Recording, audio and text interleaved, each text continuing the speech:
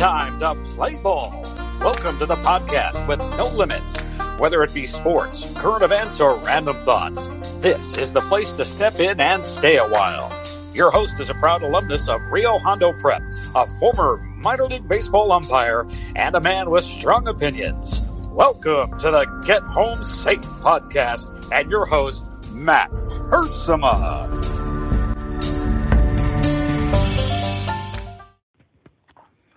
Hey guys, and welcome to another episode of Get Home Safe. It's Friday, July 10th, 2020. Time is flying by. Hope everyone is doing well, and a big thank you to all the guests we have this week. Guys, I really want to tell you, these people who don't like the LA Rams, they drive me nuts. We'll say, you live in LA and you like the Cowboys or the 49ers or the Steelers. They drive me nuts. The Rams have won a Super Bowl. And, yeah, granted, the teams I just mentioned have won 5 and 6, but that's only a few more.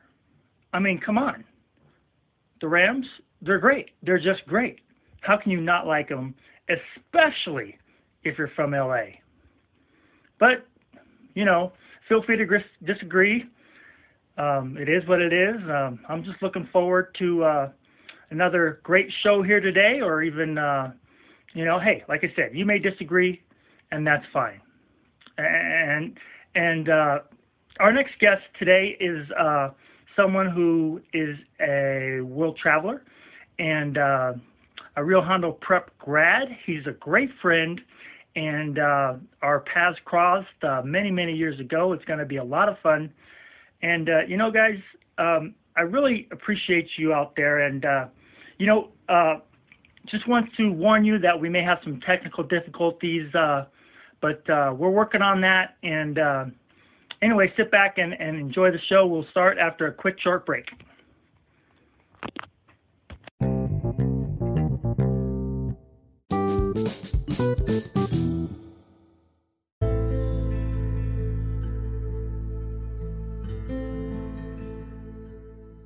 Well, guys, as you can already tell, today is a very different show. It's going to continue to be very different, but I did want to mention our Friday Suds with Studs segment that we've been doing the past couple of Fridays. We'll get right to it today.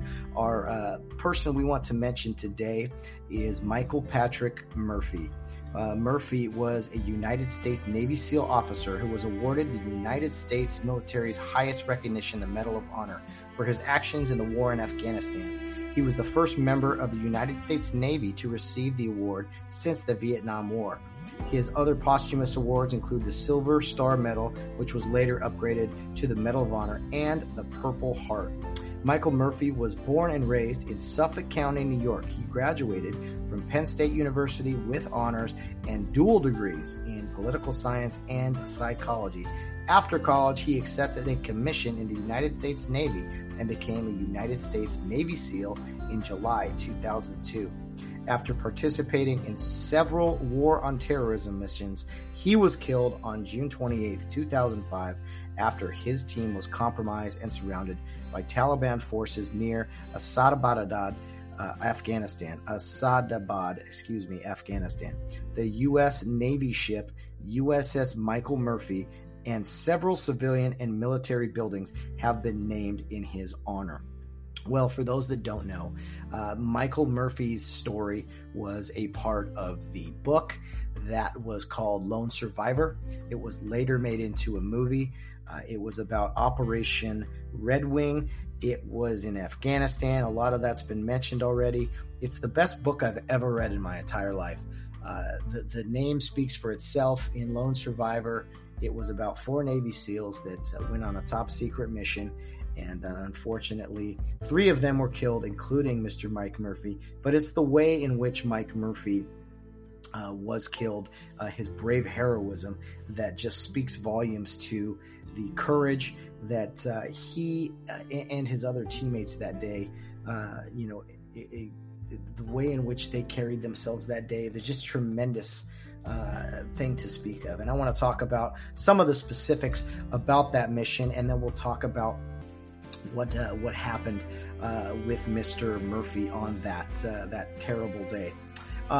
Operation Red Wing was a counterinsurgent mission in Kunar Province, Afghanistan, involving 4 members of the Navy SEALs. Murphy and 2 other SEALs, Danny Dietz and Matthew Axelson, were killed in the fighting, in addition to 16 Special Operations soldiers who were killed when their helicopter was shot down while trying to extract the SEAL team. Prior to a helicopter being shot down in 2011, it was both the largest loss of life for U.S. forces since the invasion began and the largest loss of SEALs since the Vietnam War. Marcus Luttrell was the only surviving U.S. sailor from the squad. He was protected by local villagers who sent an emissary to the closest military base, allowing a rescue team to locate him. So Marcus Luttrell was the former Navy SEAL. He was the lone survivor of this mission. He has told this story many times. It's been made into a movie by Peter Berg. Just a tremendous story, has so many elements to it that I think anybody can relate to. Just an incredible story, and I'll continue here. Mike Murphy was the commander of a 4-man reconnaissance team. They were on a mission to kill or capture a top Taliban leader, Ahmed San, codename Ben Sharmak, who commanded a group of insurgents known as the Mountain Tigers. The team was dropped off by helicopter in a remote mountainous area east of Asadabad in Kunar Province, near the Pakistan border. After initially successful infiltration, local goat herders stumbled upon the SEALs' hiding place. Unable to verify any hostile intent from the herders, the team cut them loose. Hostile locals, possibly the goat herders they let pass, alerted nearby Taliban forces, who surrounded and attacked the small group. These goat herders that just stumbled upon these guys in their mission as they were kind of checking out a village. The Navy SEALs, they didn't know what to do. They didn't want to kill these goat herders. They just seemed like innocent civilians, but they knew if they let them go, that they would probably go into the village and let the Taliban know that, hey, not only is there some American military personnel up there, but there's only 4 of them. So that's what happened. The SEALs tried to extract and get out of there knowing that they were compromised. Unfortunately, the Taliban surrounded and attacked the 4 Navy SEAls. They were completely outnumbered, hundreds of Taliban soldiers to 4. A very mountainous region, very tough to fight on. The Taliban kind of knew the lay of the land a little bit better, and the SEALs really had a tough time with the fighting, but they fought like brave, courageous heroes.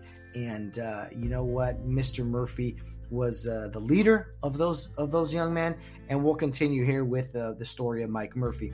After Mike Murphy called for help, an MH-47 Chinook helicopter loaded with reinforcements was dispatched as the rescue team, but it was shot down by an RPG, killing all 16 personnel on board, 8 SEALs and 8 service members from the 160th SOAR.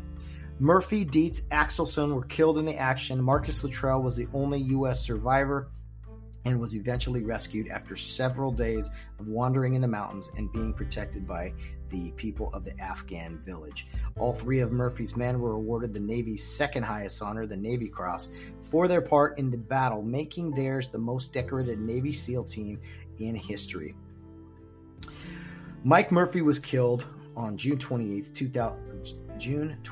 2005, after he left his cover position and went to a clearing away from the mountains, exposing himself to a hail of gunfire in order to get a clear signal to contact headquarters for relaying the dire situation and requesting immediate support for his team. He dropped the satellite phone after being shot multiple times, but picked the phone back up and finished the call. While being shot, he signed off saying, "Thank you," then continued fighting from his exposed position until he died from his wounds. On July 4th, 2005, Murphy's remains were found by a group of American soldiers during a combat search and a rescue operation and returned to the United States. 9 days later, on July 13th, Mike Murphy was buried with full military honors at Calverton National Cemetery. Mr. Mike Murphy, you are a true hero. Many of the country knows of your heroism, what you did that day on Operation Red Wing as you guys were surrounded and overrun by Taliban.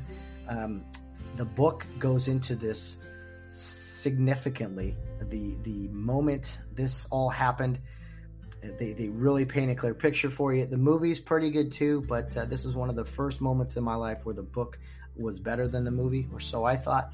The movie's incredible as well, but Mike Murphy, they're behind rocks, they're taking fire, they're doing everything they can. The satellite radio, the satellite phone is just not working. He had to crawl out to a clearing where he was clearly exposed, was shot multiple times, but it was the only option to call for help.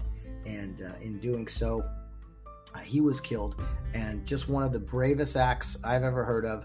I continue to say that every time we discuss one of these Medal of Honor winners. We've continued to kind of have Medal of Honor winners as our topic of people we talk about on our segment on Friday, Suds with Studs. But you know what? It's just hard not to when you hear stories like this about just incredible, incredible people that in that moment, he knew he was going to die, and he went to do the best thing he could for his men. And unfortunately, him and 2 others died on that mission. There was one survivor, one lone survivor.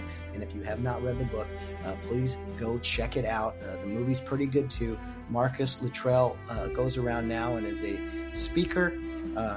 He is former Navy SEAL, no longer involved, but he has tremendous words to honor his friend and his brothers that fought, and all 3 of them died that day. But Mike Murphy, in doing those acts and really trying to request help for his teammates, is just something that is so inspiring and something that you just can't wrap your head around of how courageous some people could be. So Mike Murphy, you are a true hero. You are someone I would love to have a beer with, sit down, and it would be a tremendous honor, sir. So I just want to commend you and applaud you and salute you today on this episode, this segment that we've done on Fridays, Suds with Studs. I do want to mention one other thing about Mike Murphy, and that is that there's an annual challenge, usually around Memorial Day, called the Murph. And basically, the Murphy, it's an exercise. It's a challenge, really, a physical challenge, kind of like a CrossFit type thing, based on a workout that Mike Murphy created in Afghanistan called Body Armor. The Murph Challenge was established to honor his memory. It includes a 1-mile run, 100 pull-ups, 200 push-ups, 300 squats, and a second 1-mile run, all while wearing a 20-pound armored vest. So a lot of people do that challenge on Memorial Day to raise money for different causes and to honor the memory of Mr. Mike Murphy. I don't know that I could do all those things in one day in my present condition anyway, let alone with a 20-pound armored vest on. But should any of you fitness guys out there, people who are in great shape, want to do something, want to do a crazy workout that honors the memory of a true hero, check it out, the Murph Challenge. It was established to honor his memory, and I can't think of a better way to exercise. If you got to get out there and do something physical. So, Mike Murphy, you are a hero. You are our most recent topic of conversation here on our Friday segment. Suds with Studs. Cheers to you, sir, and your family. My best to those who continue to honor your memory for your brave actions that terrible day in Afghanistan in 2005. Cheers to you, sir. Now, guys, we will get back to our program with some more fun on our crazy, weird, backwards, very different Friday episode of Get Home Safe. So today's guest is a world traveler. He's been to Europe, been all around the country in minor league baseball, and a proud alum of Rio Hondo Prep, where our paths cross. Matt Hersema, welcome to the show. Thank you, Todd. I'm a very big fan of the program. Just a blast to be here. You know what? I can't say it enough. And just in case you out there don't recognize my voice, I am the guest host today, Todd Carson. I was listening to your show. I've been listening to all your shows, really, except I think I need to catch up from Tuesday. But pretty much every show, and I was telling my wife about it, and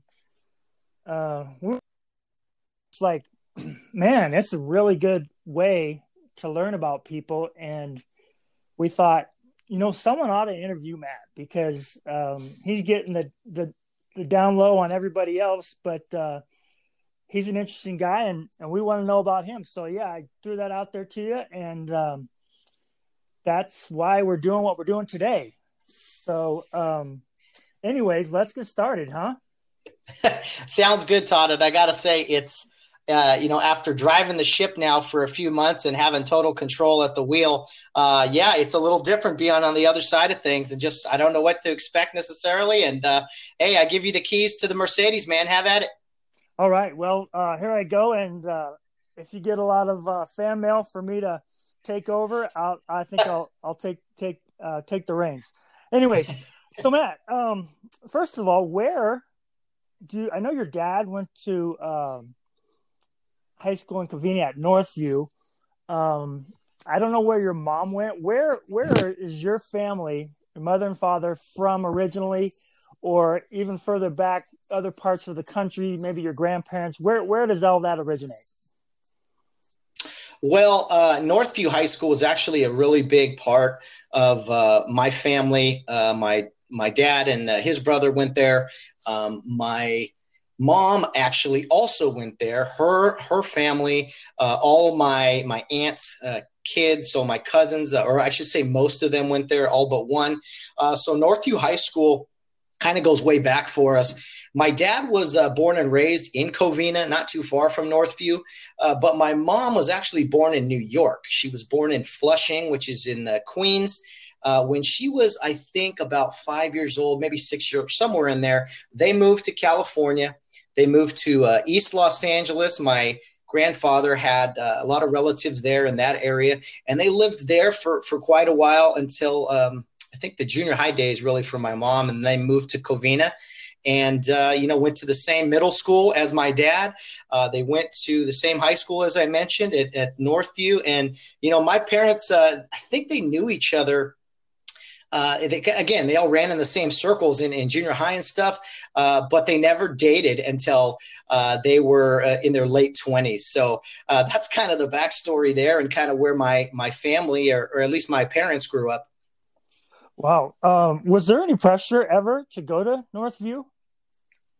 Not really. We grew up in Glendora. Baja Glendora, as we like to call it, pretty the southern part. We could see Covina pretty much across the street, but I went to football games a lot, to Northview football games as a kid. My cousin Casey was playing there. He was on varsity 3 years and probably their best player. So we went to a lot of Northview football games. And actually, the only CIF title Northview won, I believe it was 1987. That was, I think, the very first football game I ever went to. My parents took me. I believe if it was 87, I was 2 years old, almost 3, and it was at Mount Sac. And I don't remember who they played, but I remember as a little kid looking out and seeing this game of football, and my parents explaining to me that, yeah, this is our old high school, and they were in the CIF finals, and that was the only championship game I believe Northview has won, and I happened to be there as a very young kid. So no, there was no pressure to go to Northview. We obviously had some connections there, but being in Glendora, it was really never a thought. The only real choices, I guess, were going to be either Glendora or Charter Oak. And then I opted for option number 3, of course, which was Rio Hondo Prep, which is a lot further away from home than those places, but definitely the spot that I was intended to go to. Well, that's some great insight right there. I don't know many 2 or 3-year-olds who could remember anything at that age, but you're a walking encyclopedia, and if there's anyone who can remember it, it's you. So that's outstanding. So before you started care, or even before you were in care, what was life like? Did you play sports in other leagues? Were you into playing piano, checkers? What was life like for Matt Hersema before he started playing ball at Carey's League? Wow, piano and checkers, huh? That's the best you could do. No, Todd, I've always been a guy at a young age who loved playing sports. I was always on the playground, running around, trying to put together, football games or basketball games. I actually started Glendora South Hills Little League when I was in kindergarten. I played in kindergarten and first grade. Actually, kindergarten was first grade? It was the only time I went to public school, actually. It was, and it was all tied in because my parents worked, full time and got home late. And so I was the same age as the babysitter's kid. So we went to the same school together and then got into Little League baseball together. So I played 2 years of that, T-ball, whatever. And then second grade rolled around and I noticed a kid carrying shoulder pads and football equipment at school. I was at Foothill Christian at the time. And I just remember being so intrigued, like, football, I want to play football. And I didn't know, I knew there was Little League baseball. I didn't know there was, Papa Warner and all these other things, but I saw this kid carrying shoulder pads. There was actually Matt Drost, who was my age, but he played a year older than me. And so I got a card from him and I took it home to my parents.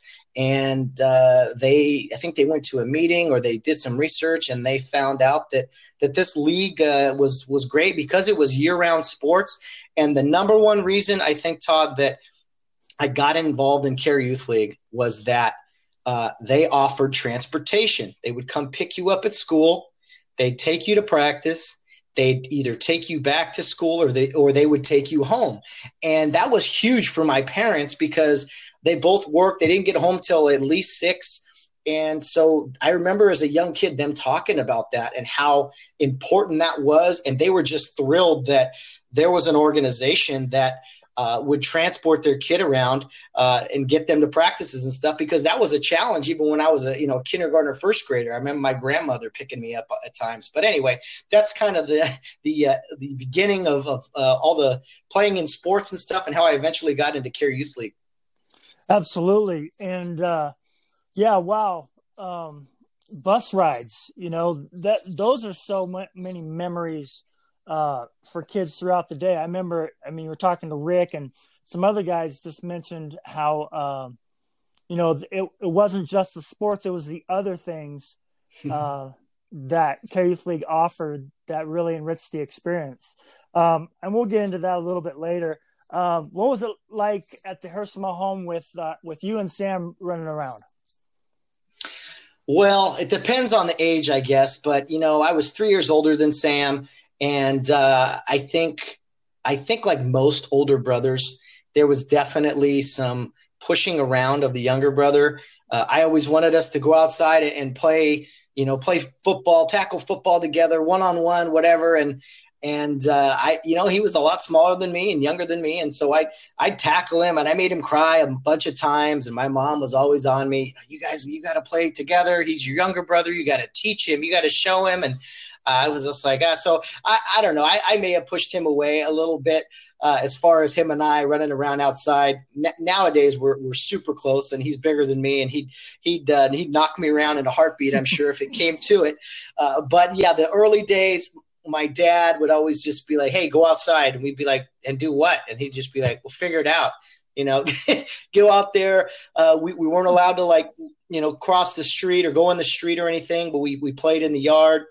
We had a basketball court, of course. That was a big help. And we just kind of ran around. And as we gradually got older, our force field, I guess, got a little wider too, right? The border got wider and we could ride our bikes in the neighborhood and stuff like that. But yeah, my memories are that Sam used to get hurt a lot and it was because of me doing something I shouldn't have been doing, using him as a guinea pig or, stuff like, hey, let's see if you can jump off this, this height or whatever, typical boy brother stuff.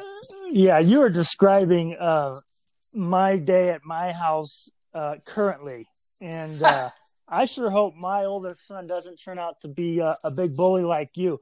No, actually, if he turns out like you, I'd be thrilled. But yeah, I mean, that's just that big brother thing. You hope they understand. They just get used to being on top of everything and running the show. So that's a little concern of mine. But hey, you got through it, so I'm hoping my guy will get through it too. Let's see. How about the Glendora Gators? So Greg Bollinger, I think, was the area director, and you must have had some really good coaches out there. Kind of talk about your coaches from when you started as a second or third grader on up to when you went into the KLA program or the sixth grade program.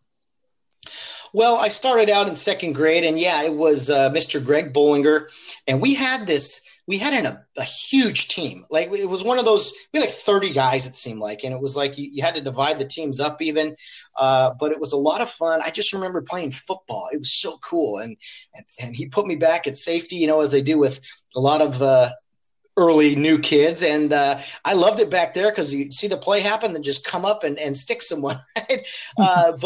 But so Mr. Bollinger was a lot of fun. I remember, showing me how to kick a field goal, and I thought that was the coolest thing in the world. It was like, oh man, this is just like on TV. Like, you can, kicking the ball through the uprights, one of my first practices and stuff.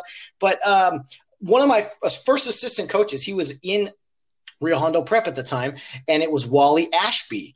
And that was the first coach I had. He was a young guy, and I just remember looking up to him.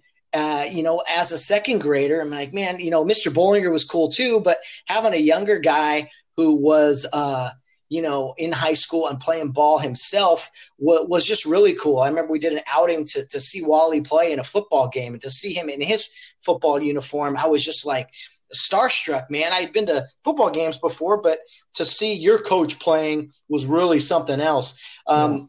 As we progress, and I think that's what's special about CARE and Rio Hondo Prep students in general is giving back. It's a full circle, right? You look up to players when you're a kid, and then getting to be those players and have those responsibilities as well. I was only with Mr. Bollinger the 1 year because he coached the younger kids. As we went into third through fifth grade, I had the privilege to play with Mr. Gary Shintaku, and just an absolute pleasure. We had a pretty talented team, but a very, he made us very smart. Like, he knew what he was dealing with. I don't think he could have just done some of the things he did just with any team. I mean, he really educated us, and we were running plays that other people couldn't run. And we were just doing things in practices that I don't think other people were doing. And, Mr. Shintaku, I can't say enough about him, and really think about it, Todd, like, I mean this as a complete compliment. Like, you just don't see I think Mr. Shintaku was of Japanese descent, and you just don't see many Asian Americans out there coaching youth sports specifically. I mean, I know he was a tremendous football player himself, so that's not something you see too often, right? I don't know what it is or why it is necessarily, but I remember I never thought of it at the time, but looking back, I'm like, yeah, Mr. Shintaku, he was such a mentor to me, and he really knew how to explain things, whether it was a club meeting or running a football play or just different things we did. And I'll give you a quick story about him. I did something. I messed up in school, or I didn't do an assignment. I was struggling in a subject, and my parents, like any good parents, they said, hey, if you don't get your act together, you're going to miss a game. We're going to not let you play. And I remember going to Mr. Shintaku and being like, I think it was, I don't know, fourth grade, whatever it was. And I was like telling him, almost looking for sympathy, that, hey, Mr. Taku, my parents saying I got to study more, or, I may have to miss this or that because I'm, they said if I don't get my act together that, they're not going to want me to play and this and that. And he just turned, he turned and looked at me, and without really hesitation, he said something along the lines of, well, Matt, we don't want guys on our teams to have bad grades. He says, that's not something that is okay. Like, you need to get your act together, basically. And I remember being so young and seeing that and being like, man, I was hoping to get like sympathy from this guy. And he just like doubled down. I was like, okay, that it makes sense to me. Like this one of a million stories, but he just had a different approach. And I just appreciated that about him so much. Couple assistant coaches. We had Mr. Rod Heaton was a lot of fun. He was an assistant with Mr. Shintaku. And then, of course, Pete Clark. I tease him all the time, about he was an Atlantic Pirate, but you know what? For 1 year, he was a Gator, and that AAA team we had for sure, I think definitely he can look back on as some really fond memories. Wow, that is quite a list of just great people, great coaches. I mean, yeah, Gary Shintaku, everybody called him Gadget Gary because of his play calling abilities and finding ways to win with maybe a little less talent. He coached my brother for a while when he was out there as a Bear, Chicago Bear, back in the day. And man, Gary Shintaku, did you ever go fishing or on a trip or a camp with Gary Shintaku? I mean, he's like the ultimate Mount Care, go camping, summer trip. He's the guy you want to have along. Did you ever have any experiences that you remember special in that regard? Well, when him and Mr. Heaton were together, it was something. We did like these overnight trips to like drive all night to Mammoth, fish all day or run around doing something, and then come back either the next day or the day after. We did a little stuff like that, and it was like we had our team outings, but one thing he did is he had like these incentive type outings, or like, hey, if you sell like Easter candy, that was not like a big thing everyone had to do. Hey, but if you sold Easter candy, then we do then the select guys that did it, you guys get to go to Disneyland or something. Like I remember moments like that. He had all these things to motivate, like basically having prizes basically for going the extra mile, get to experience certain things. And, Mr. Heaton was a big fisherman too. And I don't want to take away from Mr. Shintaku, but I do got to tell you a quick story about Mr. Heaton. I don't know if he remembers this, but speaking of Disneyland, it was like 5 of us who got to go to Disneyland because we sold extra candy or something. And I had gone to Rio Hondo Prep football games. I was a 4th grader, Todd, and I remember saying these things. Mr. Heaton, you start recruiting kids to Rio Hondo Prep about that age because that was the age, late elementary school, and I wasn't going to the school, and some of my teammates were. Well, they were asking me, hey, how come you don't go to Rio Hondo Prep?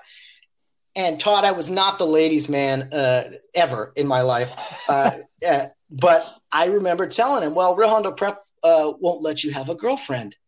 And Mr. Heaton pulled the car over. He's like, wait a minute. And I was, again, a young kid. And I know some people are like, I can't believe that those words were said out of Matt Hersima's mouth of all people. But it's true. And he explained to me, hey, no, that's not what Rio's about. They want you to be friends with all the girls, you just hear certain things as a young kid, hearing that, Rio has all these strict rules or standards. And so that just kind of came out of my mouth. And that was the beginning of educating me, no, Rio's not about that. There's more about focusing on other things. And it still took me a long time to get to Rio, but I eventually got there in 7th grade, I believe. But yeah, Mr. Heaton, he had a big influence actually on me beginning the process of eventually getting to Rio Hondo Prep. Yeah, and what a guy, like you say, a fisherman, but also, man, he was a superstar as a football player, and taking that passion into coaching and seeing boys become into godly men, that's what he's all about. But yeah, I remember Gary Shintaku, he was in your interview with Nick Preciado, and it's like, man, I didn't know that story. Without Mr. Shintaku, there's no Nick Preciado, Exactly. And that's just kind of the way Gary was, just behind the scenes guy, but super generous, super smart. And one thing I always envied about the Gators, I think this was Mr. Bollinger's thing, is you guys had a record book. So if anybody's interested out there in Gatorland, you want to see, what records you have in sports, Mr. Bollinger's got it. I thought that was such a cool thing about the Gators is they had a record book, and to this day, I'm sure that's just the way Mr. Bollinger is. He's so organized and he's got those things. But just a little thing out there about the Gators. Now you mentioned you were big. Your parents took you to sports, high school sports, and you started going to Rio Hondo Prep sports. Talk about some of your heroes. Wally Ashby, who became a high school girls basketball coach at Bishop Amat. You talked about Jason Ramos being a hero the other day. Who else? Who else you remember watching and just being kind of awestruck? It started when I was a kid, 5th and 6th grade, and then it grew even more as I got into junior high because you're on the same campus as these guys and just seeing how them carry themselves. But a few names, Josh Coulter always stood out to me. He played quarterback. He eventually made the change to fullback, but he was just an incredible athlete. Jason Ramos, of course, we interviewed him recently, and just watching him play with the fierce intensity he had.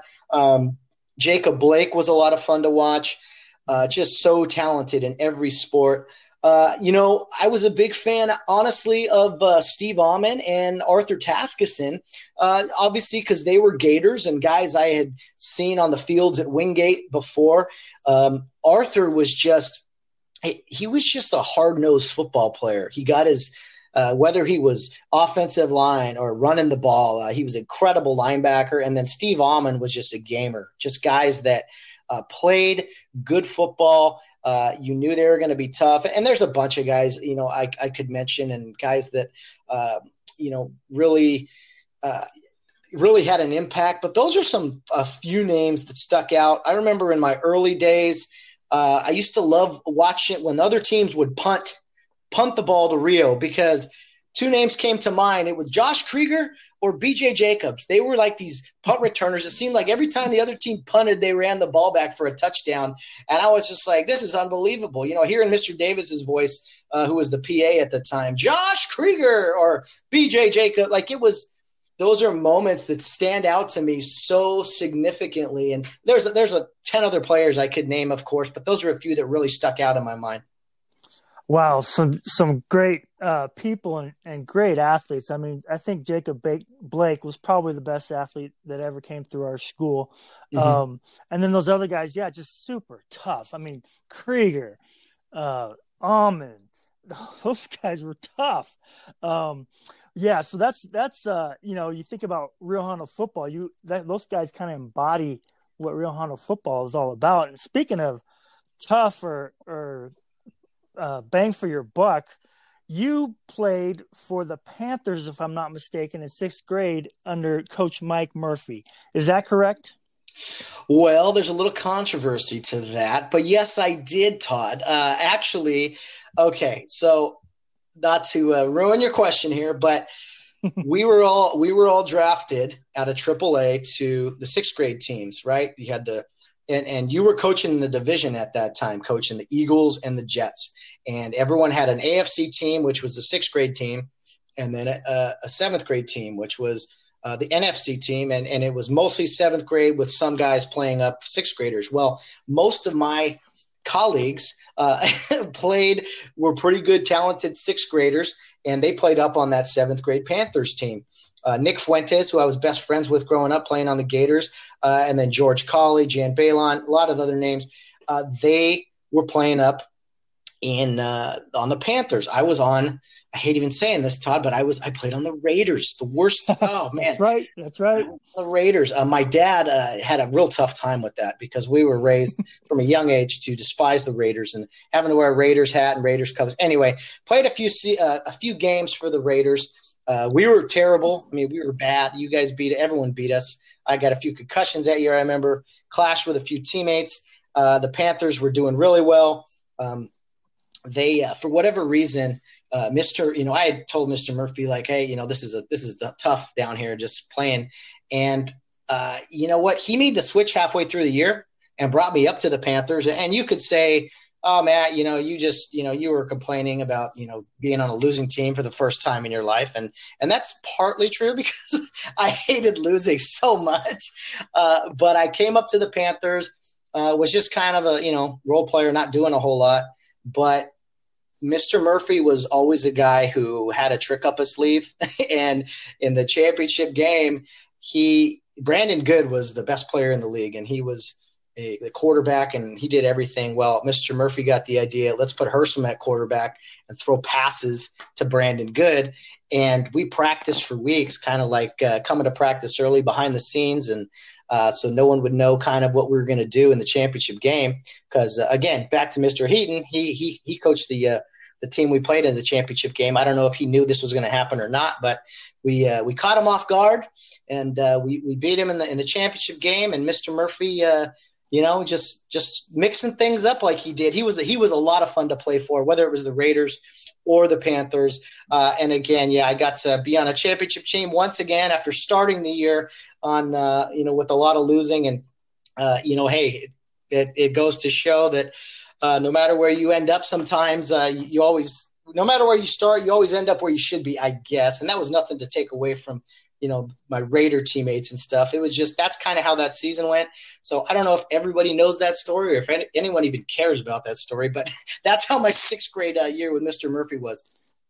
Yeah. And I now that you mentioned it, I do remember it. I remember you moving up and kind of saying a sigh of relief, actually, because that meant our Jets team could probably get another win because we struggled. Matter of fact, Matt Gross was on that team. I remember that very clearly. But yeah, Coach Murphy, he taught me. This is a great story. I have to share. I was on his team. I was on Superior in probably third or fourth grade, and we lost a championship game, football, and I was crying. I cried after the game, and I was just really upset. And he says, "Why are you crying?" And no, actually, it wasn't after the game, but he came to me the following practice day or whatever. I saw him, and he said, "Why'd you cry after we lost?" And I was just kind of ashamed. I said, "Well, And he kept pushing me. "Why did you cry after we lost?" And I said, "Well, And we just kind of left the conversation there. And then one time after practice, he came up and brought me a Coke. And I was like, "Whoa, what's this for?" And he's like, "Well, No, I don't really know." But his whole thing, he's such a passionate person. And he's such he just translated that passion. It's okay to be upset when you lose. This is important. It's a good thing to want to win. It's a good thing to pour your heart out for your teammates and to try to do your best. So what a great, again, if anybody had the opportunity to play for Mike Murphy, that was a treat for sure. So the next year, I'm assuming seventh grade, that was RHPJHB time. Am I correct? Yeah. And, again, every question you have has a little backstory to it. So, Todd, it was sixth grade. I had still not been in Rio Hondo Prep yet. I went through that whole year. All my teammates, all of my guys I was running in circles with, they were all at Rio saying, "Hey, you should come to Rio. You should come to Rio." I was at Foothill Christian still. I was like, you know what? Talked to my parents about it. And they finally were like, "Okay, if you want to do this, we can do it." And it was a good thing they did, because at the end of our sixth grade year, you guys all went on a summer trip that summer. I did not. I stayed home. And again, that's a whole nother story. I was going to go and just decided not to, because I thought you guys weren't going to go to the Hall of Fames. And then you ended up doing that. Anyway, I stayed home with a few other guys. We got home you guys got home. There was a big barbecue or something. We thought we were going to have another year of seventh grade Care Youth League, because it used to go that long. And at that barbecue, the announcement was made, "Hey guys, there's not going to be a seventh grade program next year. It's just going to be sixth graders. So for you that have been in the program, we appreciate everything. And for those of you who are in Rio Hondo Prep, you're going to be playing on the school teams." And so I remember being like, I was like, wow, I dodged a bullet there, because had I waited a little longer, I wouldn't have gone to Rio Hondo Prep. I wouldn't have had a seventh grade Care Youth League team. And I was really glad we eventually made the decision to go. And, yeah, we went right into seventh grade. seventh grade Rio Hondo Prep. Cool, got to wear the uniform and play seventh grade junior high sports and be on a school team. And yes, sir, you were the coach of us, and you were just coming from the sixth grade program yourself, right? So it was the first time for all of us kind of being together. Yeah, so I did go on that trip, and they needed somebody to take charge of these wild sixth graders, and I was not involved in the play very much, and so they gave them to me, and then I'll be honest, I struggled, but by the end, it was just like, man, I'd really like to be with these guys at Rio, and but I was firmly entrenched in the Care Youth League program as a coach. And so, but when I got back a week or two later, they said, we'd like you to take these guys over. And I was so fired up that I got to be with this group and move into the school. I have here a picture of, I think it's seventh grade, of you guys in your PE uniforms. And so I thought what we do is, I'm going to say a guy, and you're going to give me one word or up to one sentence about who this guy was. Are you game? I'm game. Let's do it. All right. So the first guy, Paul Hampton. Paul Hampton, white, red hair with a white streak in his hair. Let's say that's the first thing that comes to mind. You know what? He had that interesting haircut, hair coloring. I think it's all dyed in now or whatever. But yeah, he had that white piece of hair kind of sticking out that was very unique. And Coral Cowboys, Paul Hampton, their best player. Yeah, loved the game of baseball, right? Next is Jan Balon. Jan Balon, as big as he is now. He was so big in junior high, especially seventh grade. I mean, I joke with him now when I see him. He's as big now as he was then. Obviously, a lot more bulk on him now. But yeah, he stopped growing. But he was. I remember thinking Jan was just the biggest kid in the world. Yeah, we all hoped he kept growing, but he did well for himself. I remember that. Okay, Devin Drain. Could not miss. He was just a guy, a sharpshooter, man. I remember being told, "Oh, that's Devin Drain. That's the head varsity basketball coach's son." And Mr. Shitako always said he practices all the time on the actual size baskets that we play on, and that's why he's so good. He practices. So Devin Drain, you better guard him. Better get a hand up. Still true. I played him a little while ago. Okay, Renzo Roel.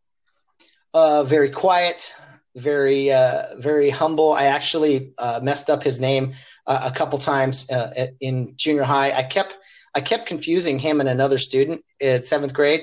But a quiet guy, but actually one of my first friends at Rio, and a guy that I didn't really know much, didn't know at all because he didn't play in the same level as the rest of us did growing up. I knew everyone else playing against him at one point, but never Renzo until we went to school together. Yeah, a lot of people had trouble with his name. I think they call him Raul. They just say, "Hey, Raul." All right, next, George Colley, the bike mechanic. The bike mechanic. George Colley. Fiery guy, very good, very tough football player, very good baseball player. My memory of George is him refusing to wear. Todd, one of Todd's many great ideas as a coach was if you were too cool or you swaggered around or you did something, he had these like really nice pair of sunglasses that he made you wear. Looking back, it's kind of like a unique punishment, I guess. Like, I get to wear these cool sunglasses for being too cool. But George refused to wear them. He refused. He did something he shouldn't have. And you told him, "Hey, you got to wear the sunglasses because you're too cool for our team," or something. And he refused to wear them. And I think you had to bench him. So that's the memory that sticks out from George Colley. And, I remember that well, and I actually respected him for it. Yes. I liked how he said, "No, I want to be a team guy. I messed up and I'm not going to wear those." So I actually respected him for that. A fun guy. and we'd go on bike trips. And if anything was wrong, he could fix it, which I loved him for. Yeah. All right, Joey, Doc Wellman. Where do I begin with this guy? If you'd like to know anything about anything, just ask Joe. Even if he doesn't, if he didn't know all the information, he would at least come across like he did. Okay, he would the ultimate salesman for sure. And I think we're all surprised that he didn't become a lawyer, because I thought Joe could. Joe would just argue for the fun of it. I mean, this guy's not blue; the grass isn't green. And he would just. He always seemed not controversial, but just he'd always seem to be in the middle of things. Always wanted to argue and to again sell you something that couldn't be sold. So yeah, that was Joe. Yeah, and he was good at argument, but I also think he was a wise kid. I remember we had a championship basketball game at Chandler, I think the tournament, or maybe it wasn't championship, but for some reason he wasn't playing. Maybe he was sick or injured or whatever. But I said, Joe, you go ahead and coach this. And so he coached it, but he didn't, I thought he was just going to be like Joe, like saying a bunch of stuff and just, but he, I think, did a really good job of just saying what needed to be said and not overcoaching and not, trying to tell you guys everything what you should do. All right.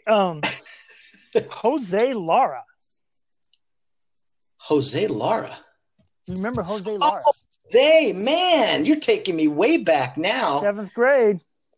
Oh, wow. 7th grade. I just remember he was a fun guy, man. He seemed like he had a lot of energy. I mean, you'd ask him a question and he'd just go off, talking real fast and just be all into things. Man, that's been a long time. I don't think he came to 8th grade. No, and I was very sad about that because I liked him too. Absolutely. One of the guys not looking at the camera in this picture is Bill Ritter. Well, Bill always had ADD and was always, looking around and doing other things. Hard to focus, that guy. Bill and I I got to tell you, I never thought I would become as close of friends with someone as I was with Bill. We were enemies growing up, and then 7th grade, we really bonded, and we became extremely close. I would say best friends in high school. And I just remember Bill hated football. He hated football, but you know what? He was a good friend. I can't tell you how many nights I stayed over at his house. And he was always willing to help me with schoolwork. He was just a really good guy. One of the hardest workers I've ever known in high school, just constant practice. And in the 7th grade, I think we were kind of similar in the fact that we hadn't quite matured as quick as some of our peers, but we hung in there. Yeah. And, he became a really good football player because he did it for his buddies. The other thing about Bill is I saw him coaching a few years after at Arcadia Youth, I think it was, and I just observed him. He is a really good basketball coach, and I kind of wish he'd pick that up again because he was so good at it. But anyways, yeah.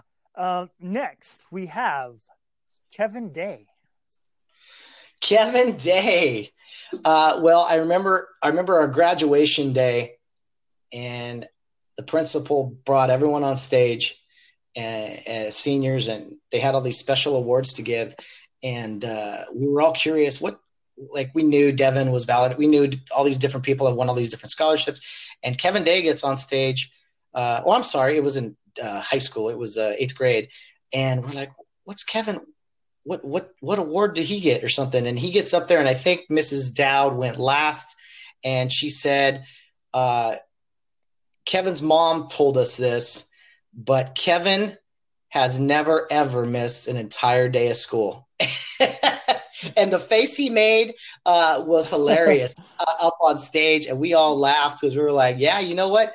Consistent Kevin Day. He's just there every single day, no pun intended. And that was him, just kind of always there. Yep. Okay. Jimmy Moore.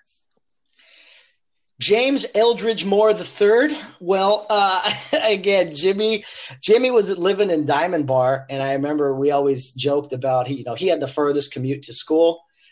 He loved basketball. He was a really good saxophone player. Jimmy Moore, yeah, we funny guy, a guy we'd love to tease. He would tease us back, especially like with my laugh and stuff. Just a fun guy to be around.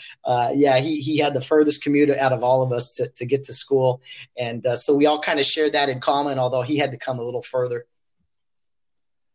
And he made the best cricket sounds that I've ever heard. The guy, yeah, it was amazing. Next, Alex Orsburn. Yulbrenner, Alex Orsburn. What can you say about Alex? I think he was a guy, I would say the king of multiply. I mean, every outing, this guy could have been a sniper in the military because he would hide in the most random places. And it was always, anytime we played multiply as kids, in junior high especially, like you knew he was going to be like one of the last guys found. And he just, man, you couldn't find him. We all wanted, it was our goal to find that guy. But he was always hiding under something new, someplace new. We're like, where were you? He's like, I can't tell you. If I told you, I'd have to shoot you. Yeah. Yeah, I do remember that. Man, you're right, man. He was the absolute best. Kenny Drynan. Kenny Drynan, loved Kenny. He was Mr. Double Jointed, and we loved seeing him do like weird things with his body, whether it be like popping his his figure out of its socket or like grabbing his hands and like throwing them over his shoulders completely. Like he had these weird things he could do to his body, and as junior high kids, we're like, "Oh, that's so awesome! Do it again!" So just a fun guy, kind of the life of the party, you know. Yeah, he always had a smile on his face. Mm-hmm. The next guy, I honestly cannot tell. Maybe you can post this picture and someone could let us know. And then the next guy, he's a blonde kid. I want to say Eric Solomoni, but I know that's not right. Couldn't have been with us too long. Let's go with Jordan Ross. Jordan Ross, he was always that kid on the Cardinals growing up, really smaller guy. But I always looked at him as like the leader of the Cardinals. We get in junior high, and I remember 7th grade football. He's the smallest guy out there, but it was one of the first times I was like, man, because he always played lower than us in football, the lower division because of weight limits and everything. And he, as a 7th grader, smallest guy out there, and he really stepped up his game to the point of like all of us being like, oh man, well, if we want to play on this 8th grade team, then we're going to have to step up our game. So Jordan always overachieved, I think, in sports, which I always love. Not to say that he wasn't a great athlete, but he was a lot of fun to play with because he's just a guy you could always count on. And I can even say that nowadays as we're adults. Yeah, one of my first memories was a ref in his game, a basketball game, and he did this pass Magic Johnson-like, and I'm like, dude, this guy can play. I think I permanently scarred him from ever playing an infield position when I put him at shortstop against this league we played in when you guys were 8th grade against virtual men. Feel really bad about that. But, I did believe in him. I knew what kind of athlete he was. I knew what kind of person he was. But that was probably the wrong decision.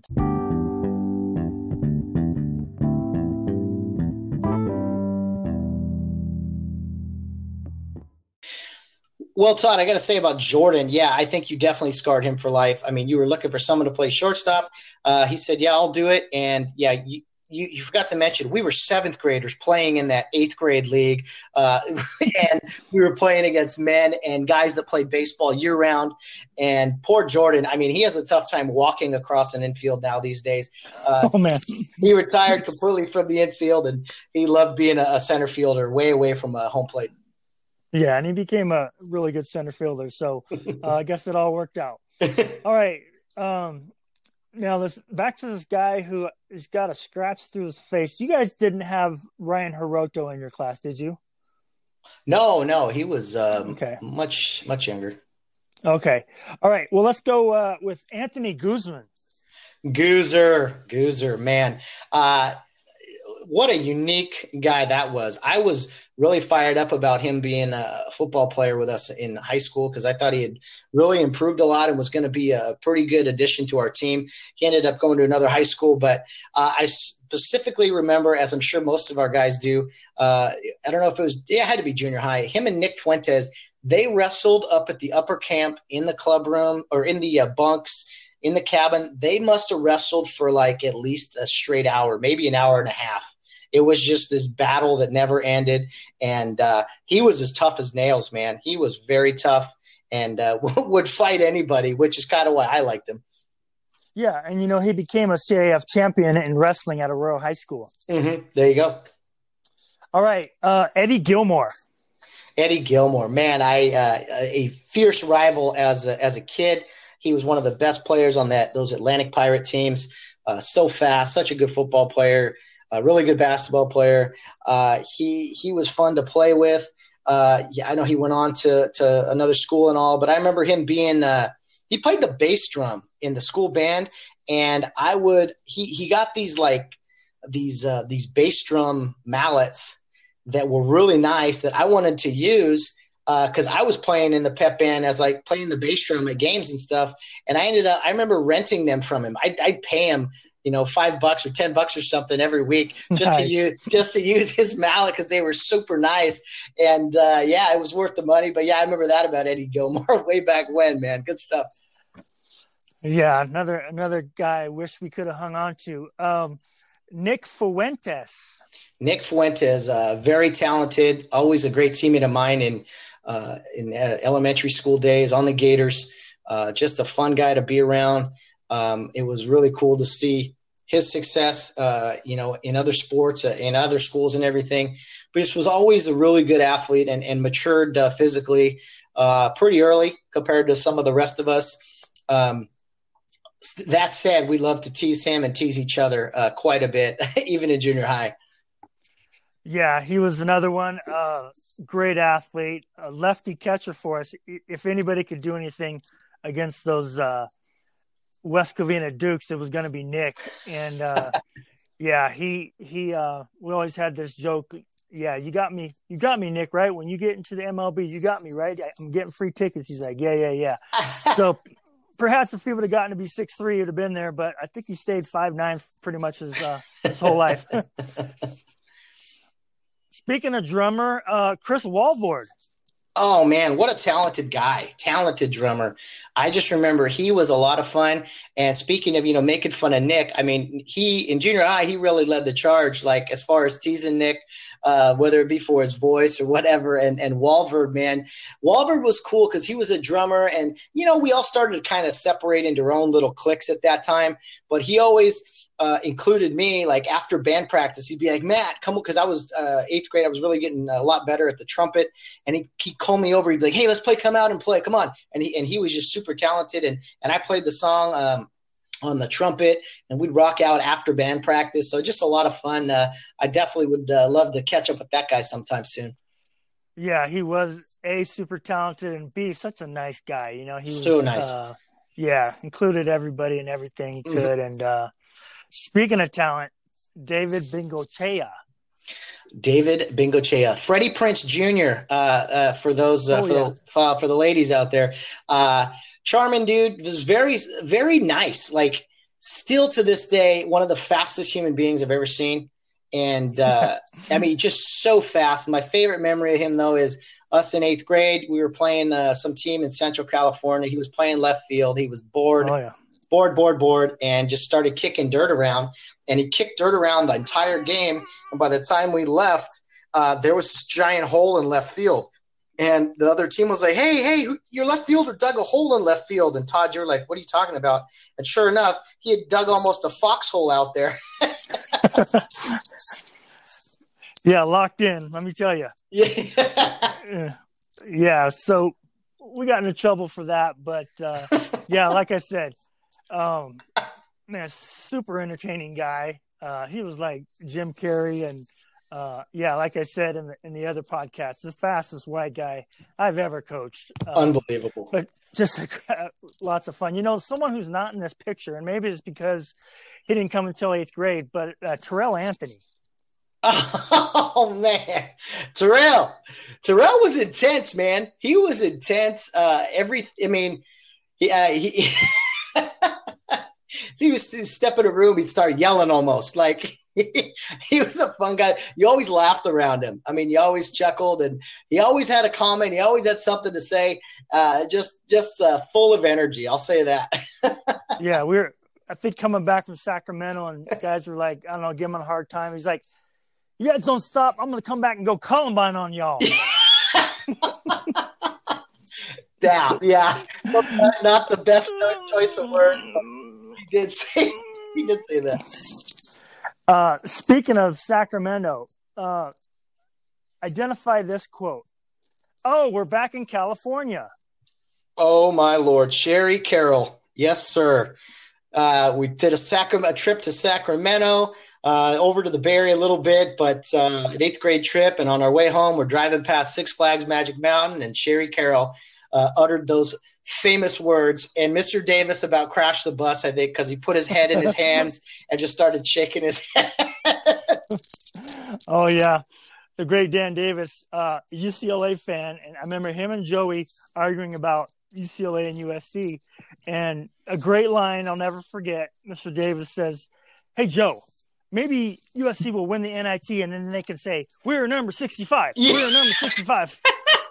I do remember that. That was fantastic. That was so great. Oh, Okay, that's all in the picture. Is there anybody else I missed? Is anybody else that you can remember maybe popped in 8th grade, or anybody you can put in there? Not really. I mean, I think you covered them all. Yeah, let's see. No, I mean that's it. Those are my memories. You even threw a few wild cards at me that I had forgotten about. That right. Good memories, man. All right. So you had a great time in junior high. We had a great time in junior high, but also had some, shall we say, challenges, especially when it came to baseball. But you made it through it, and you made it to high school. And you've talked about Rio Hondo Prep High School a lot. Kind of describe a day in the life of what it was like to be a high school student at Rio Hondo Prep. Well, I lived in Glendora, so you get a little bit of a commute. So I would say on average we were up about 6:15 if we didn't want to rush, 6:15 or so, 6:30 at the absolute latest. Grabbed everything you needed, little breakfast, get out the door by about 7. We drove up the street to this church, which is where the bus picked us up, and we had probably 3 other stops along the way. So about 7:10, 7:15, that would happen. Get to Rio about 7:45, put your stuff in your locker, get to the flagpole, and we had the flag raising. Later in our high school careers, the administration had either me or Bill Ritter or James Imamura play the trumpet as the flag was raising in front of the whole school. It started just the 3 of us doing it, and then we started to do individually because we're like, well, we don't always, one at a time. Someone get here 5 minutes early instead of all 3 of us. So we play the trumpet, put the instrument away, go to class. First period you get a snack break, a couple more classes, a lunch break. Trying to focus on your class studies, but have band practice. After lunch. And then go to the locker room and change in a locker room that was probably meant for about 20 guys, and then be about 45, 50 guys in there. So we were crammed. Everybody had football equipment, had band equipment, had at least one book bag. It was an absolute mess. You learn to grab your stuff and move quickly, because if you were late to practice, hey, there was it was not good. So get some practice in. This is typically, some days you practice right after school at 2:15 or so, go till 4 or 4:15, and then make the trek home. Or, you'd go coach some kids out on the fields at about 3 o'clock or so. and then have practice or maybe 4 o'clock, and then have practice yourself at like 6 o'clock, depending on the week or the sport.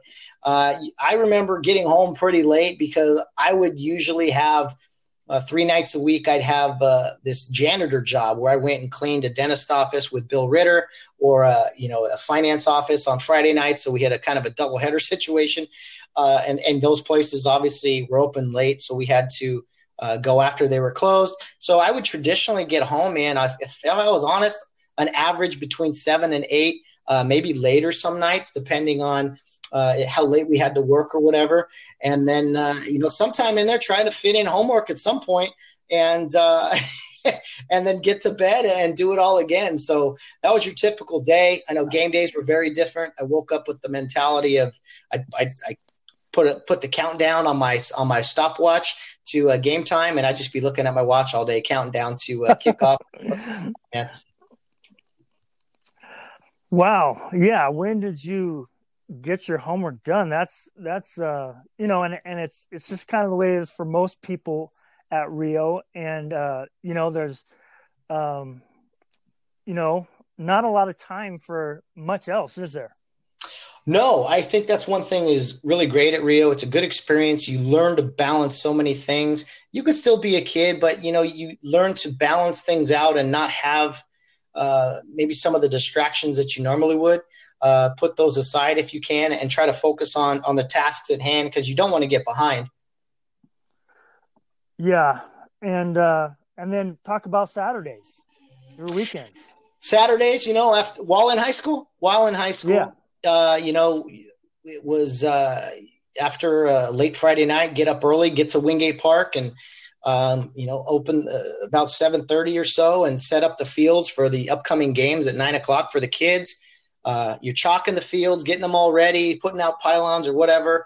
Arthur Taskeson would always complain if I didn't bring donuts. So a couple times I did. He never did, but he always complained about it. And then set up the fields, and then I would usually ref a couple games in the morning, and then have my own game to coach in the afternoon. And by the evening, I was like, man. Yeah, not a lot of time in there to watch college football, huh? No, it was a dark time.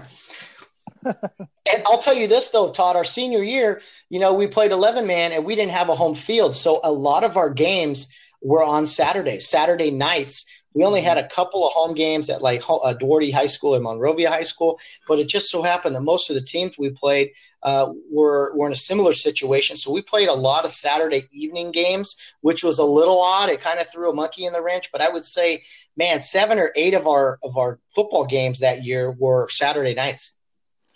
Yeah, and you're pretty famous for doing this, but you just said threw a monkey in the wrench.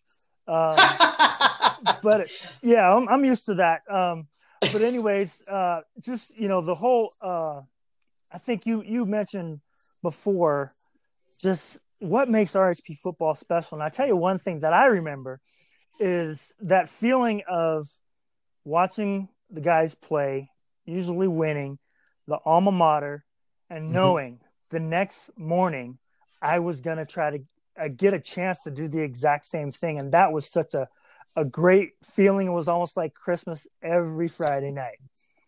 Mm-hmm.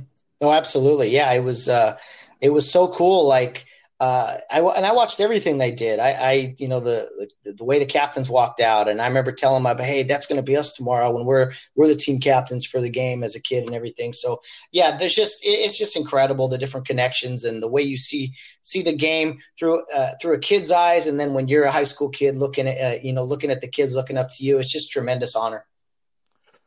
Yeah, and the guy you just mentioned a few minutes ago that I forgot, it's not in the picture. But what a guy, James Umamura. Ume, yes, sir. We were so fired up that we were going to, because I think it was 8th grade, maybe, yeah, 8th grade. We were excited we were going to get a foreign exchange student, and Rio gets a couple for each class, really, it seems. And James Umamura was our first foreign exchange student. He was from Japan, didn't speak a ton of English.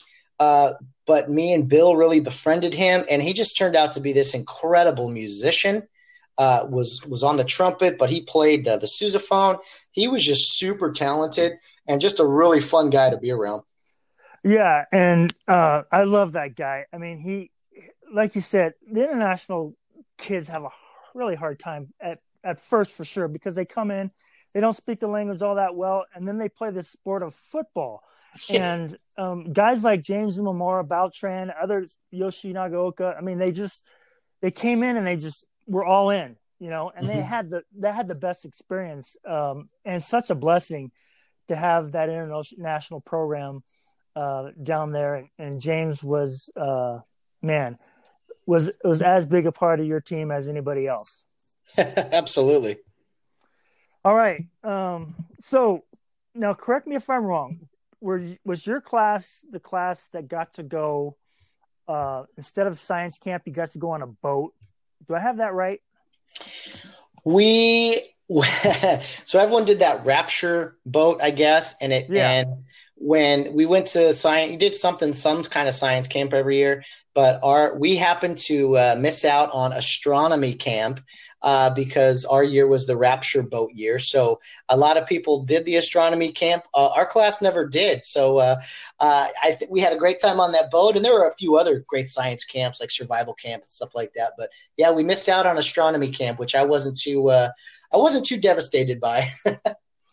Yeah, and you know, I thought that was a great. I never was able to do that, but I thought that was a great opportunity. Tell me a little bit about what that boat Rapture trip was all about. As a high school kid, it was like it felt like, I mean, it was a small boat, but it felt like you were on your own little cruise. Like you had these rooms on this boat. It was like 4 guys to a room, bunk beds and everything.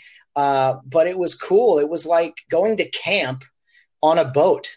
And some of the educational stuff we did, you know, whether it be, you know, dissecting squid or you know, different sea life discussions. And then, you know, we'd be jumping over off the boat into the water. You did kayaking and everything right there from the boat. I mean, it was just really cool. You were off the coast of Catalina, and I think you might have even gone on to Catalina a little bit. But anyway, you're on this boat, and yeah, it was cool, man. It was just a unique experience where the whole high school, or maybe it was upperclassmen, I can't remember, but it was a lot of us were on the boat, and it was just it was a lot of fun. It was like this very social scene, I'll say, where we were all on this boat together, and you know, you couldn't help but interact with everybody. Yeah. So that was one of many trips and camps and outings that you did. I remember when you talked about, we were about to go on, I think we were in Canada. We were about to go on a ferry to Alaska. And I remember when you started a war in the campground, doing charges and all that. I think I have a picture of it. But tell me about any other outing, trip, camp that you have special fond memories for. Well, you took us on a few paintball gun outings. Those were a lot of fun.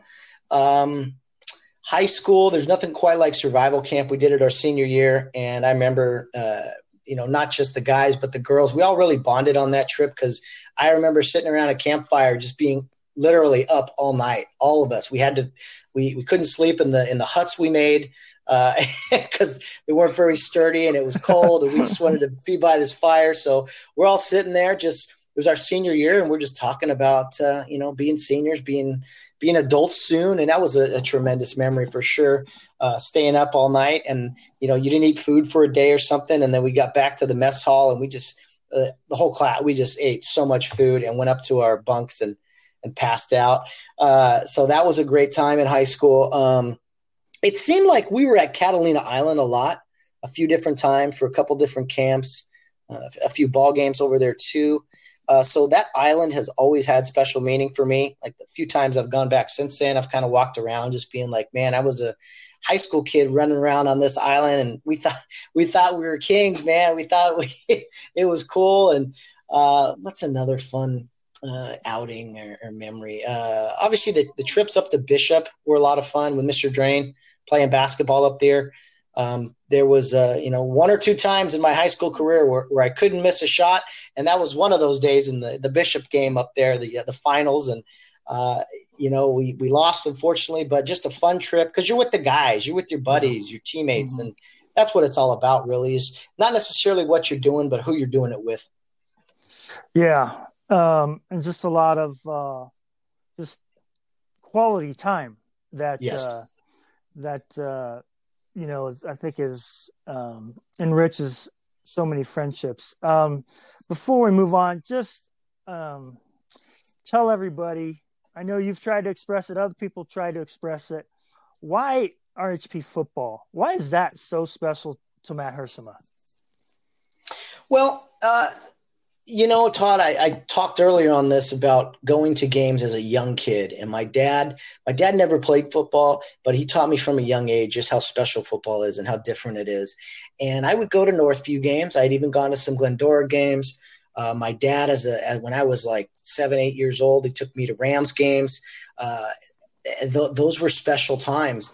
But I truly think what RHP offers to a young fan, number one, you could sit real close. You're seeing guys that coached you as a kid, they're playing. And you just see it's like this small town feel to it, really. I love the few times I've gone back to watch games is you see guys from the past. You have this strong alumni following. And as I've been an alumni now longer than I've been obviously a student or a kid even watching, it's a lot of fun to go back and see like, oh, that's Todd Carson, he played in the 90s. Oh, Dave Joe's here tonight. Or Mr. Heaton, he was a real tough football player. You see all these different connections. I think everybody, when they go to the game, if they're honest, they think back to their days, their time on that field. And it's just special to see guys wear the same uniform as you. And you're like, it takes you back to when you were 16, 17-year-old, because football specifically, you may play in a softball league or an adult baseball league. You may play some pickup basketball, but you're never again going to wear a football uniform, specifically a Rio Hondo football uniform. So to go and see the kids playing these days that play it, the curriculum they've gone through. It's the same one you did. And I don't think anybody can, if they're honest, I tell people all the time, like, man, when you're in high school, especially your upperclassmen years, those are the best years of your life. In college, you become an adult and you learn a lot more about different things. But man, when you're in high school, there's some pressure to perform. But other than that, it's just like, man, you don't have any bills. You don't have any car payments. You may not have a full-time job or anything. It's just being with your friends, playing with your friends. And I remember putting on that uniform as a 16, 17-year-old and looking and seeing people who've come and who've played before me, even years before me. I mean, Dr. Walsh, Mr. Shintaku, all these people. And you see their eyes as they watch you. You see in their eyes that they're watching your every move. And that was something I will always remember about playing Rio Hondo Prep football, is that people are watching your every move, your every action.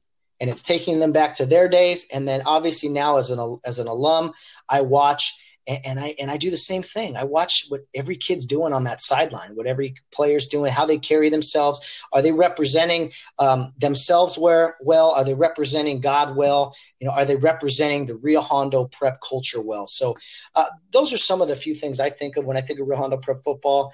And man, no matter where I'm at, Todd, on a Friday night during football season, I get that Facebook live stream pops up on my phone and I'm like, let me check in on the boys, see how they're doing. So that's just me. I know it's not everyone's answer, but Rio Hondo Prep will always be special to me. And one last thing, I told Mark this on the podcast, but I love the LA Rams, but they're never going to love me back. I never played for them. You know what? I love maybe some college football, but those players, I don't have a connection. But the fact that I got to play for that uniform and I have a small part in it, just a very small piece of it, but I carry it with me every single day, and I love seeing kids continue to wear the Rio Hondo Prep uniform in the fall. Yeah, and very well put. This team coming up this year, is going to be your typical Rio Hondo Prep, kind of undersized, tough, gritty. I can't wait. I really hope we can have that season. They got a couple alumni kids on the team, Jonathan Guerrero, Calvin Johnson. It's going to be a great season. I can't wait. An interesting story. You mentioned Dr. Walsh. We talked about Gary Shintaku, Mike Murphy. They had, I was a kid, okay, when they played 77. I think it has to be the greatest game, arguably, in Rio Hondo Prep history, where they upset Montclair Prep in 3 overtimes. And the interesting thing about it was Montclair, for some reason, they had Toy Cook, who was going to be an NFL player eventually, and they were so confident they were going to win the game that they had a professional camera crew film it. And I know those guys had gotten together a lot. Jim Hanna, all those guys gotten together to watch that kind of annually for a while. And it was on this real high quality film. But I remember I was actually had some sickness, really bad sickness, like a scarlet fever. So I watched the scoreboard from my back porch. I was not at the game, regrettably. Yeah, the other thing about Rio Hondo Prep football for me, being a coach on the squad for a while, it's like you're saying, as a community where every single person in the organization was at the game, all chipping in. It was really the only sport we had a pep band.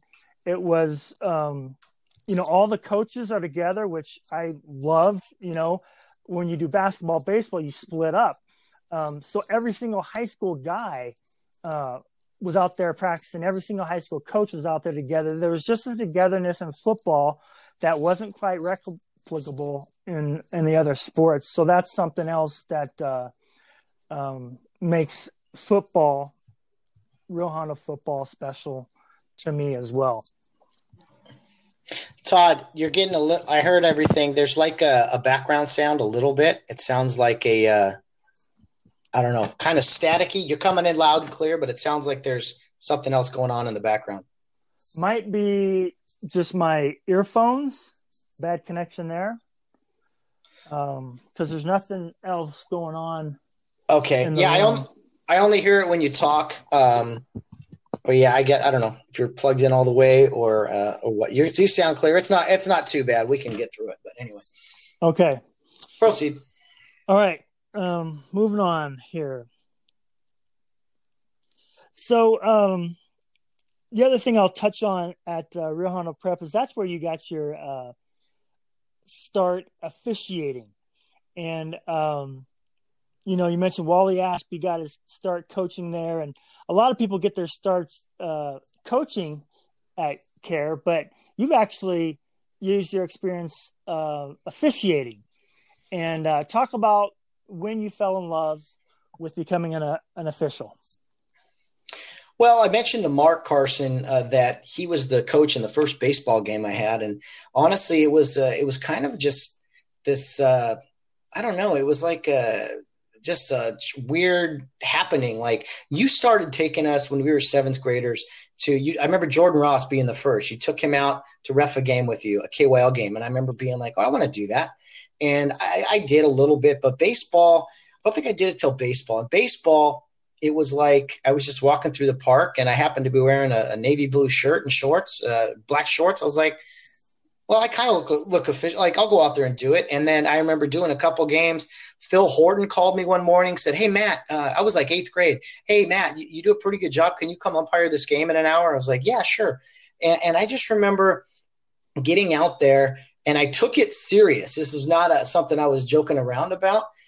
And I just started working games and learning and being like, okay, that wasn't a good idea. Oh, okay, I shouldn't have done that. Like, I was building confidence, not right away, but just slowly but surely. And, I started to be like, well, someone's got to do this, and not many people are stepping up to do it.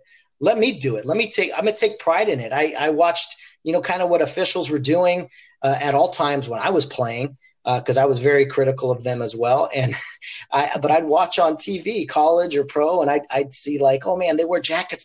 The basketball guys, they wear jackets before the game when they walk on the floor. Like, I'm going to do that. And like, whatever it may be. Oh, they don't throw the ball overhand. The football officials, they throw it underhand. Like, it was just little things I saw that I was like, I want to do that. Like, let me try to contribute that way. And I loved coaching, but there was something about physically being on the field, being a part of something. And I got into, I did it all through high school. Again, guys didn't want to do it, especially when we're making like $7 a game or whatever. But when you get out of high school and I started coaching, and I told myself, I was still refereeing, even did some games with you, I believe. And I had always told myself, you know what? I'm trying this coaching thing out, but if I ever walk away from coaching, I'm going to dive full head of steam into officiating. I'm going to join high school units in all 3 sports, and I'm going to see what it's about, and I'm going to pursue it and see if it's something that is as fun at that level as it is, in youth sports. Because when you're doing youth sports, you're just by yourself. It's you against the world. And so anyway, that was kind of the evolution for me, is starting and just kind of, I was doing it because no one else wanted to do it, or if people would do a game or two and then be like, that's not for me. But I don't know. It was fun to be around the game, and it was a way to be involved in more games than just the ones I was coaching. Yeah. And we're going to get to kind of that first real life year of you stepping into officiating for good in a little bit. But just that, what jumped out to me is that you showed that you cared, and that's kind of what we want, right? We want kids to find something that they love and that they can do well, and when they put care into it, people notice. And so kind of a theme I've heard throughout your show is guys talk about how they moved up in life and different things and habits or whatever ingrained. It's just that concept of, show that you care. And, like you said, Phil Horton noticed that. And so that's interesting. But before we go full bore into your officiating career, let's talk quickly about coaching after high school. Now, I did pull up some more pictures. We're not going to go through every single kid, but I thought we'd go pick like 3 per picture. I'll have 2 pictures here, and I want you to give me a number, and I'll count down, and we'll talk about 3 individuals in that picture. You good to go for that? Just give you a random number and you're going to find a guy? Yeah, there's 28 guys on our football team, or 29 actually. I think it was your first year. And then, so go ahead and give me a number between 1 and 29 for this 4. 4. 1, 2, 3, 4. Ryan Horton. Rhino. Ryan Horton. What a sense of humor that guy had. He was running around a football field. I don't know how much he loves football, but I'm thinking football specifically, but just a fun guy. Always had a wisecrack. I don't know where he gets that from, but it's something to do with being a Horton. He's actually the best base runner I've ever coached. Him and maybe Will Tirico, but that was best about him. And I don't know if you can answer this question, but Nick and the other guys would always say, Rhino, eat some hay. What was that about? I have no idea. Do those, at that time, you never know what junior high kids are thinking, but I know it started with Rhino, and then I don't know how it evolved. Hey, Rhino, eat some hay. Yeah, I remember them saying it and just shaking my head like, what are you guys doing? All right, next time you get one of those guys on, you gotta clear that up for me, okay? I will. All right, next number. 6. 6. Go right to I think that is Drake Sornoso or Adam Sornoso. Adam Sornoso? Adam or Drake? Oh man, I think it's man. Is it Drake? You're right. I don't remember which name. We had both of them, so yeah, we did have both. I was just trying to sometimes, trying to remember the difference in the two. I don't want to misspeak, but just quiet, really quiet. Seemed like involved, would be a team player and do things with the crew, but was just kind of quiet and not along for the ride, but just he was involved in his own way, and really really good guy, really good family. Yeah, quiet but competent. Wouldn't you agree? Like you could put him anywhere and he'd get the job done. Oh, no doubt. Yeah, dependable kind of guy. All right, last one from this picture. Give me another number. 5. Oh, right in the middle. I gotta put my glasses on. No, I believe that is Alex Tyko. Tyko, man, Alex Tyko, one of my favorite guys that I had opportunity to work and coach with. I don't know if that guy ever was not smiling. He always seemed he was just a joy to be around, but a talented guy who, again, great family, great athlete, his other brother, but he was fun. A guy was dependable. If I remember correctly, he got a lot of playing time as a 7th grader with the 8th grade team that he was on. And I remember being I pushed him a little bit, but I knew he could handle it. I knew he could handle playing with bigger, older guys. And I think he really excelled just because he had a real positive attitude in everything he did. Yeah, and that Tycho family, they're tough too. He's another tough cookie. He was actually my wife's favorite player. We were dating when we were coaching him on varsity football, and she watched the championship game up from her house in Weed online, and she said, man, that Tycho kid's great. All right, so next picture, kind of next group. So give me a number between 1, 2, 3, 4, 5, 6, 7, 8, 9, 10, 11, 12, 13, 14, 15, 16, 17. All right. Number 2. Three numbers. Number 2. Austin Napolitano. Oh, my goodness. I love that guy. Man, he was so huge in 8th grade. I was a freshman in college coaching those guys. He was an 8th grader. He gave me the nickname Coach Violence.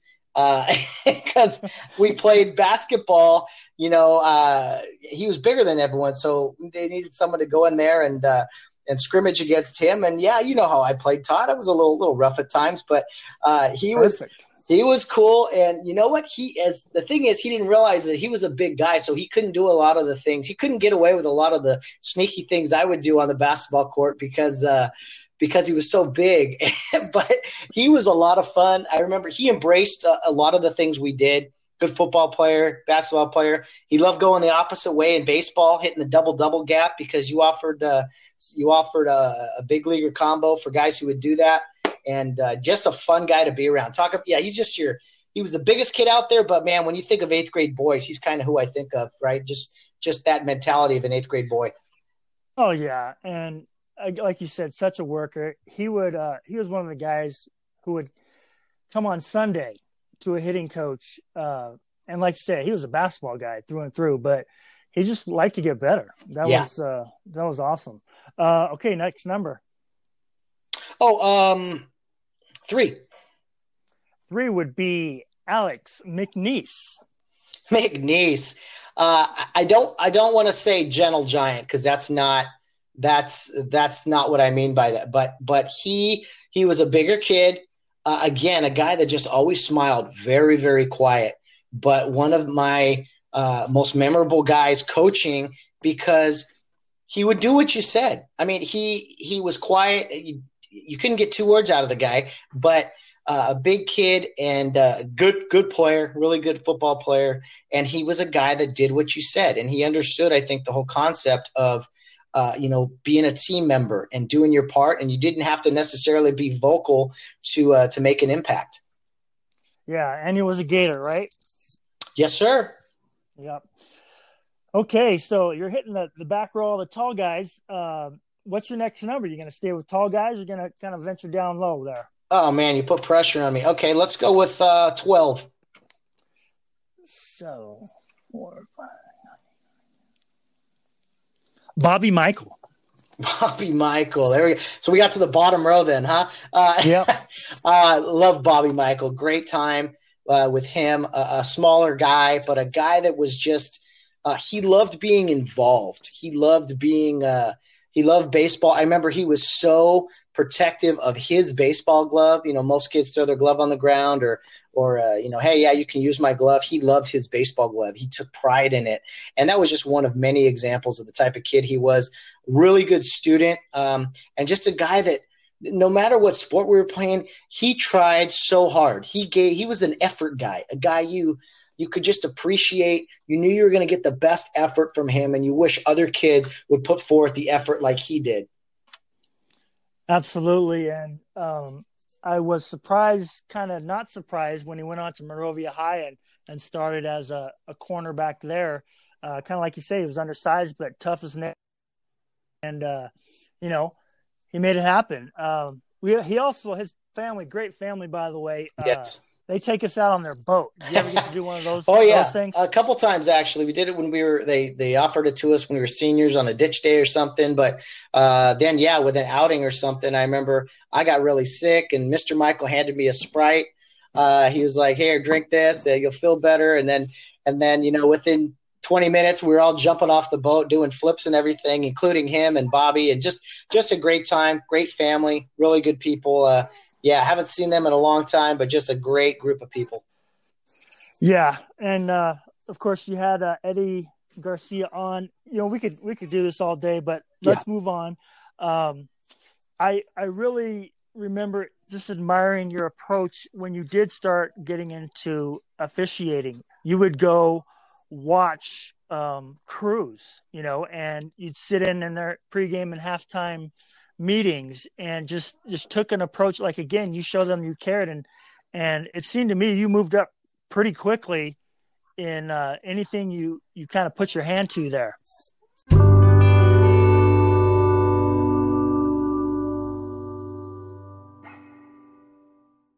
Well, Todd, I think the number one thing with kind of advancing and officiating, especially at a young age, there were a few factors involved in that. Number one, I was a younger guy than most officials starting out. You get a lot of younger guys starting in their 20s, but they don't continue with it. I was 23 when I started, so they told us right off the bat, like, if you want to learn and advance and eventually get more games, you got to go out and watch guys work. You got to learn, and I took that, like, when they told me that, they said, yeah, come to games on Friday nights or Thursday nights, varsity games. We'll let you in the locker room and we'll let you on the sideline and watch the game, and you can ask questions. And I just thought that was the coolest thing in the world. I was like, really? You're gonna let me on the sideline to watch football up close and then hang out with the official? That was incredible. And it was so hands-on. I don't know if I would have had the same success had I not started football first, because football was very welcoming that way. They wanted you to be involved that way. And, man, that first year, like I said, it was weird not going to Rio Hondo games, but I was pursuing something else now. And, man, every single Friday night, every Thursday night for that matter, I mean, whatever that is, 10, 11 games plus Thursday, I must have gone to almost 20 football games just being in the locker room, listening to guys talk, getting on the same page, and finding out that, I could do this. And I got my second game ever was a varsity game. And it was because I had gone to other games and, got my name out there that, hey, this guy's really hungry to learn. And I think he's ready to get out there and, get his feet wet. Yeah. And, you took me along to a couple of those. And like you said, I was the access was great. A, I got to get – and B, I got to be right there on the sideline, Yeah. And so your second game as a football official was a varsity game. Talk about that game. Well, it was really funny because that Thursday afternoon, I got it was early September, and I got called through our website. Hey, you got new games, and I worked a JV or freshman game at Damien High School, and it was the greatest thing ever.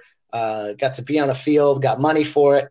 I then went to Covina District Field that night. And on Thursday nights, there weren't as many games, right? Some teams play when they are sharing a field with another team. So typical on Thursdays was like the top guys got to work. They got an extra game for the week, right? So it was like your top officials. One of the guys working happened to be the assigner. Tracy, who I had actually run into as well when I started going to a church in Glendora. Ran into him there as well, small world that it is. And so anyway, I did that freshman game, JV, whatever it was. I went to the game that night to watch the game, the varsity game, and watch the crew work. I walked in the door, and Tracy said, "Hey, guys, this is Matt Hersema. He's getting his first varsity game tomorrow night." And I was like, "Wait, what?" Wow. Like, excuse me? And this is, again, because he had heard that I had been going to watch varsity games for a few weeks now and learning from crews and asking, I think, the right questions. Sat around, had dinner and beers with those guys when they were hanging out a few times and just learning and being a fly on the wall. So he told me that, and all the guys were like, "Oh, way to go, Matt." And I'm like, "Wait, what? Where's this? I have a game tomorrow?" And he's like, "Yeah, Citrus College." And I remember I just chuckled because I was like, man, God works in such a funny way sometimes. I was like, my first varsity game, I get to be in my home city, get to be in a place that I had gone to college a few years before. And it was Gary High School against Gladstone High School. Two not very good teams. But you know what? My parents came to the game. I was on the home sideline. And it's just an experience I'll never forget, going out there and working in my home city after, commuting to a different city for high school all those years. And then being in my home city of Glendora and on the Citrus College football field was really a special moment. And then, not too long later, I mean, I was shocked when I got the news that you were going to be doing the Division I championship game at Angel Stadium. You had to be one of the youngest guys ever to be doing a Division I game. Do you know any stats behind that? How old were you? How long did it take you to get there? But wow, I was just really blown away that my buddy Matt was doing, a televised game, the biggest game of the year. Talk to us about that. Well, of all the things I've done in officiating, that one really stands out and is up there. It was 2015. It was St. John Bosco against Corona Centennial, number 1 versus number 2. Not in the division, not in the state, but those were actually national rankings at the time. So it was at Angel Stadium, or Anaheim's. I'll always call it Anaheim Stadium. But again, it was so cool to be on that field, to work a game there where I grew up watching Rams games. And for so many different reasons, this was special. But that was 2015. I started officiating football in 2007. I think my first playoff game was in 2009, give or take. I worked my first final in 2013, which ironically was an 8-man final. So I was kind of like, I don't know, again, God's sense of humor. And I kind of liked that my first final was an 8-man game, 8-man final, because I played 8-man football. So it was special in that regard. And then a couple years later, so like my 8th season, I think it was, I then am assigned to the biggest game I would ever work. And I just remember getting the call, and the call doesn't come from your assigner. It comes from the CIF office. And I had worked the semifinals and thought I was done for the year. And I was sitting at a friend's house, actually, and got the call. And I looked down, and it was from Bob McQueen of the CIF. And I had operated like on the chain crews and stuff for some of the big games, the championship games and state finals and stuff. That was always fun. And Bob was usually the one who contacted us for that.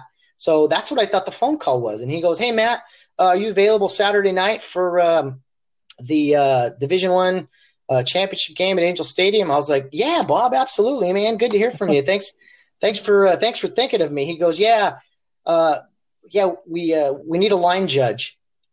And I paused for a second, and I went, "Oh, he means work the game, like officiate the game."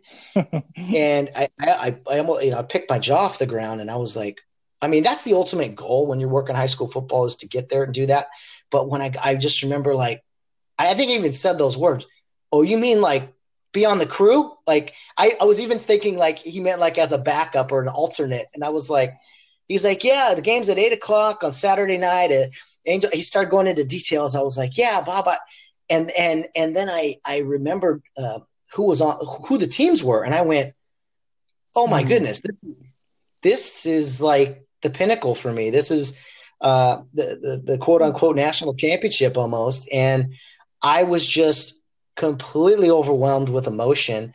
It was on a Saturday or Sunday night. I got the call, and now I had a week to think about the game and to, do some extra conditioning and try to really, you don't want to mess up. And then you found out who you're working with and guys you had never really worked with from different crews. And, at the end of the day, I had to tell myself, you know what, this is just like working a game in front of no people at Citrus College, your first varsity game. It's just a football game. You got to go do your thing. And that's what happened. And I remember it was all a blur. It was even though it was a blur, it was a long evening. I think it was still the CIF record for the most combined points in the first half. It was quite a night, and just one I will never forget. Just a truly special experience, and one of the biggest honors of my officiating career. And what was the reaction of the rest of the crew when they saw you? Were you a young guy for that calling? Yeah, no, absolutely I was. Let's see, I was third. That would have been 15. So I was 30 years old. And everyone on the crew had worked previous finals. Everyone on the crew had worked, and I'd worked an 8-man final, but that's still kind of like, I knew a couple of the guys. I knew the guy in the middle, and I knew the guy across from me. I knew them, interacted with them. They had worked some college football, so I knew of them. Other than that, I didn't know anyone else. The white hat, he was a little, he wanted to kind of control everything. And, we did a lot of talking before the game. And when the game started, I think, you all size each other up, like you're saying. And when you're that young, I think probably the question that goes through guys' minds is, well, who does this kid know? Type of a thing. Yeah. But once we kick the ball off, man, you put all the politics and stuff aside, and it's time to work the game. And if you're worried about other guys in the crew and you're not doing your job completely, then the whole crew's going to suffer. So that was kind of the outlook, and I didn't really get a whole lot of. I'll put it this way, Todd. A lot of guys were surprised at how young I actually was when I would tell them when I was officiating. I don't know if that's because I look older or what the deal is, but a lot of guys were shocked when I told them I was in my 20s when I was refereeing in my 20s. And then that game, I don't think guys realized that I was only 30 years old. So that's kind of my take from that, is that sometimes you carry yourself a certain way, and some people won't necessarily question your age or your maturity or any of that. Right. Yeah. You accomplished that. That was the peak there. You also did high school basketball. You did high school baseball. Ended up doing professional baseball. You and I kind of joke how baseball is probably the last sport that we probably thought you'd end up falling in love with. Yeah. Talk to us about your evolution of being this huge football guy into making a career out of being a baseball guy. Well, if there had been a college or professional football referee academy or school or a system set in place, then I might have pursued it that way. But baseball, I knew about the minor leagues, and I knew that there was umpire schools, and you went to these schools. You competed, you got selected, and you went into the minor leagues, and then it was you saw how it went from there. So my mom had passed away in 2008, and I talked with my dad. I had talked with my mom actually prior to that, like, hey, I'm going to finish college here in a couple months. I'm not sure what to do. I wasn't coaching at Rio anymore, and I just started officiating, and I heard about this umpire school, and I talked to her. She said to go do it, and I was very skeptical. Well, she passed away this summer after I graduated. I talked with my dad a lot about it, and he was like, you know what, you need to go do this. You're skeptical. Your mom said you should do it. Go do it. So I went, and not knowing what to expect. And again, I had just finished my first year of officiating all sports, football, basketball, baseball. The summer happens. I started refereeing football again the next year, and then January hit, and that's when I went to umpire school. So it all happened pretty fast. Got selected, got picked up, got thrown into the minor leagues, and you kind of learn from there. And it's a love-hate relationship for sure. I learned a lot about myself being on the road, being gone for 6 months at a time and in small towns and this and that. I still, as I was talking to my baseball buddies, I would talk about high school football and how much I love doing that and just officiating in general. And some of them would roll their eyes. They're like, man, we're working professional baseball here, and you talk about high school football. And like, yeah, I guess so. But it was, for me, more than anything, getting into the minor leagues was an experience to get away, to travel, to learn about myself. And I never thought I could have officiated at that high level in baseball, seeing a pitch at that level. And then, I just never saw that. And it's just funny, again, how God works sometimes. He's got a sense of humor, and he puts things in front of us sometimes that we never thought we would do, or, a path we would take. But that's just how it was. And I was officiating football. I still love football. I miss it, not working it these days. But as I got out of the minor leagues, I made the most money umpiring baseball because there's a lot of games, and I was working Division I college baseball and still in like community college football and Division III college football. And just like, what? College baseball, it pays the bills. Obviously, you make more money at Division I football, but climbing that ladder and getting to that peak is tough. And college baseball just kind of happened for me after the minor leagues, and so that's how it kind of formed. And I became more of a. I don't ever want to call myself a baseball guy, but I guess I am. I mean, you said that years ago that, yeah, you're going to be a baseball guy, and I never believed you. Well, yeah, because, of all the sports, I love basketball. I love football. Baseball, you're right. It's a love-hate. I mean, there's no clock. You could be getting beat by 15 runs in the second inning and, 120 degrees. Man, it's a grind sometimes. But like you said, you're where you should be, and every time you send me your college baseball schedule, I look for, games I can go to, San Diego, Santa Barbara, stuff like that, and I'm just so proud, again, that here's this guy who's he cares, he's at the top. I appreciate it, man. I do appreciate it. I think no matter what you're doing, that's the number one thing. The more you care about something, the more successful you're going to be at it, no matter what it is. Yeah, absolutely. And I'd like to talk a little bit about your relationship with Bill Barnes. I actually didn't put this together till recently, but it was the summer. I was looking for some work. I said, hey, do you know anybody who can give me some games to officiate umpire? And so you sent me Bill Barnes' number, and he got me some games. I had a lot of fun doing that. That's some pretty high level ball. I met him because he brought me the check finally. And I didn't put that together, but anyways, talk to me about your relationship with the famous Bill Barnes. Well, Bill was, 2010. Anyway, he was either finishing up his work as a police officer or he had just recently retired. And I was working a college baseball game. I was still in the minor leagues at the time. And Bill was a Division I college baseball umpire. And we were working this Division III game at Claremont College. Again, if you work, not all Division I guys do that, but some guys just work Division I, and other guys on off days, yeah, sure, I'll take a Division III game or whatever. So Bill was working this game.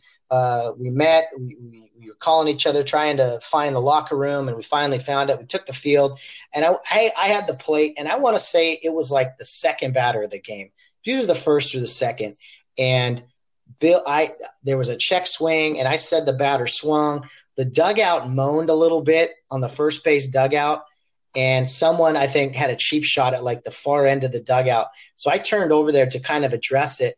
And before I could even look over there, Bill came out of his shoes just screaming and lighting up the dugout because they were doing something cowardly. They were like saying something and trying to hide. And Bill just called him out for it and just completely embarrassed the guy or a couple of them and just basically told him, hey, keep your mouth shut.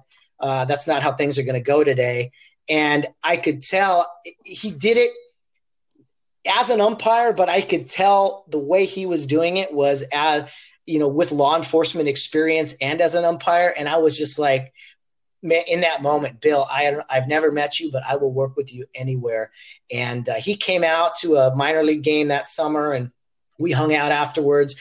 And then the relationship just grew from there. I mean, the first time I moved out from my dad's place, I moved in with Bill Barnes, and he had a condo. He had an extra room, and I moved in with him.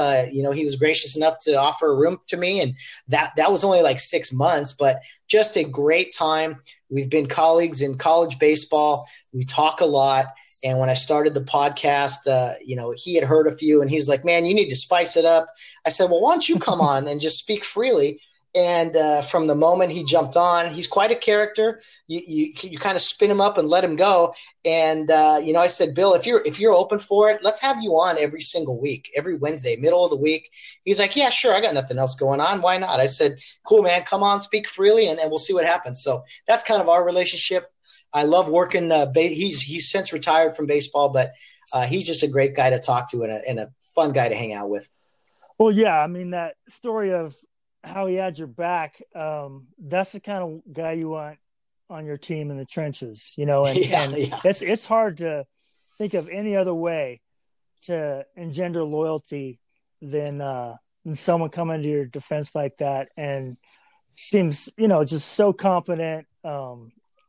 The assigner for our games, that seems like just a thankless, headache prone job, but he's just good at it because he's kind of take the bull by the horns and let's get it done.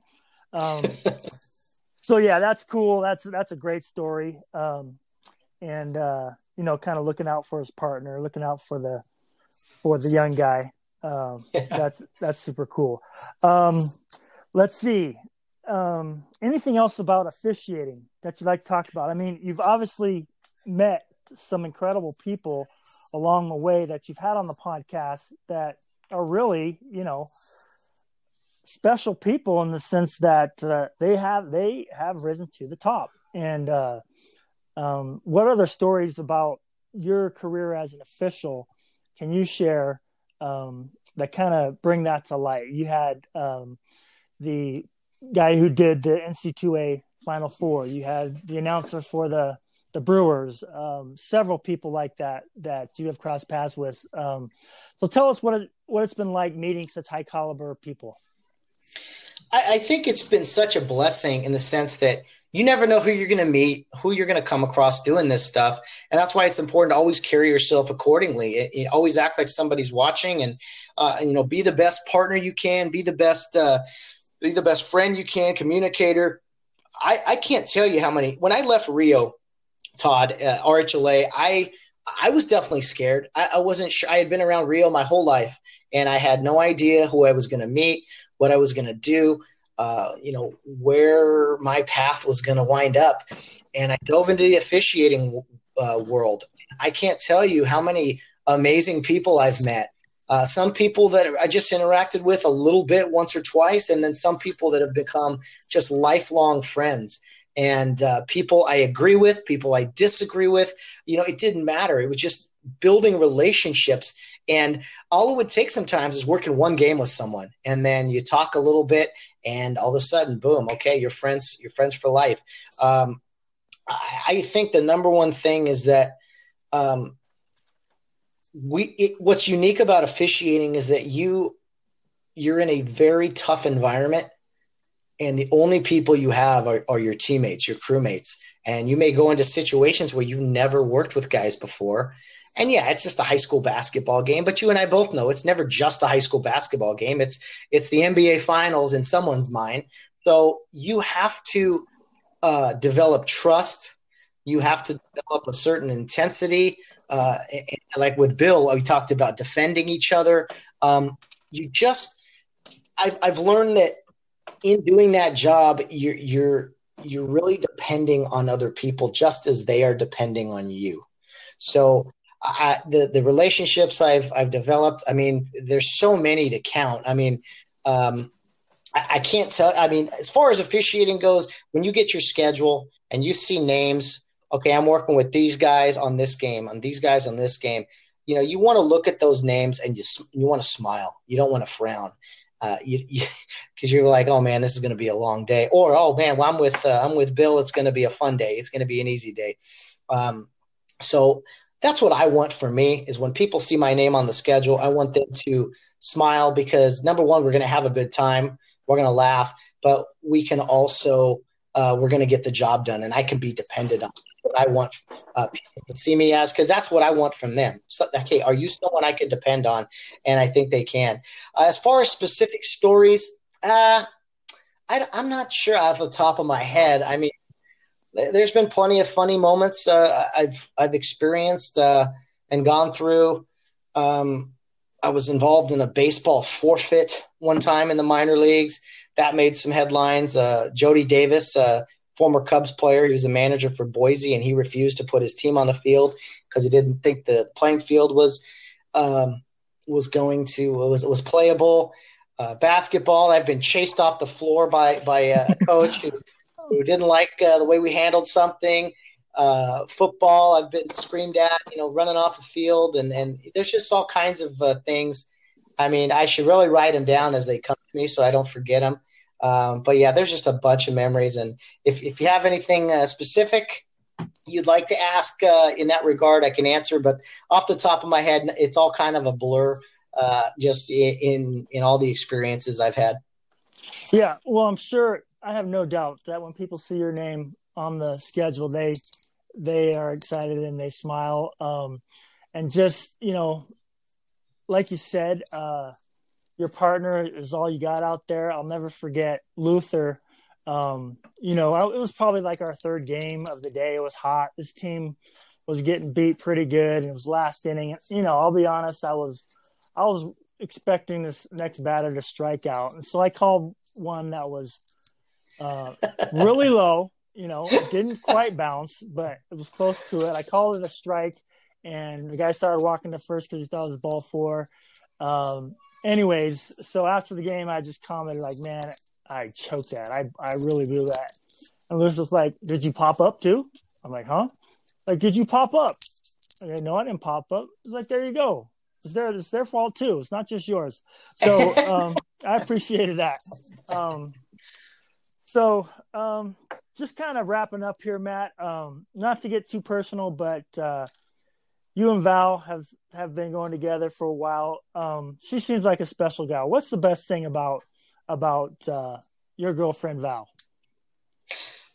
Well, Todd, I think we're out of time for today. We got to move on. No, all seriousness, Valerie has been in my life quite a while now. Again, very unexpected situation. I think the number one thing about her is that she appreciates me for me. There's a mutual respect at all times. If she does have an issue with me or vice versa, it's handled immediately. There's no games played. I think there's just a respect level that I never thought I would find in somebody. She knows I'm a sports lunatic, and I like a lot of things that she does not, and she likes things that I don't, and there's absolutely nothing wrong with that. And I think she said it too at the same time that we both we don't even like saying allow or let, because it's like, you don't control me, I don't control you. We're just there for each other to do our own thing. We don't have to understand why we like something, or she likes something, or I like something, but we can appreciate each other for who we are.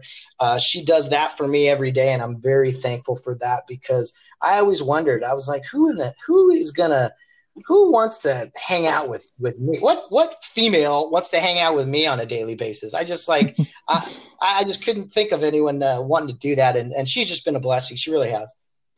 Yeah. And there's definitely positives to,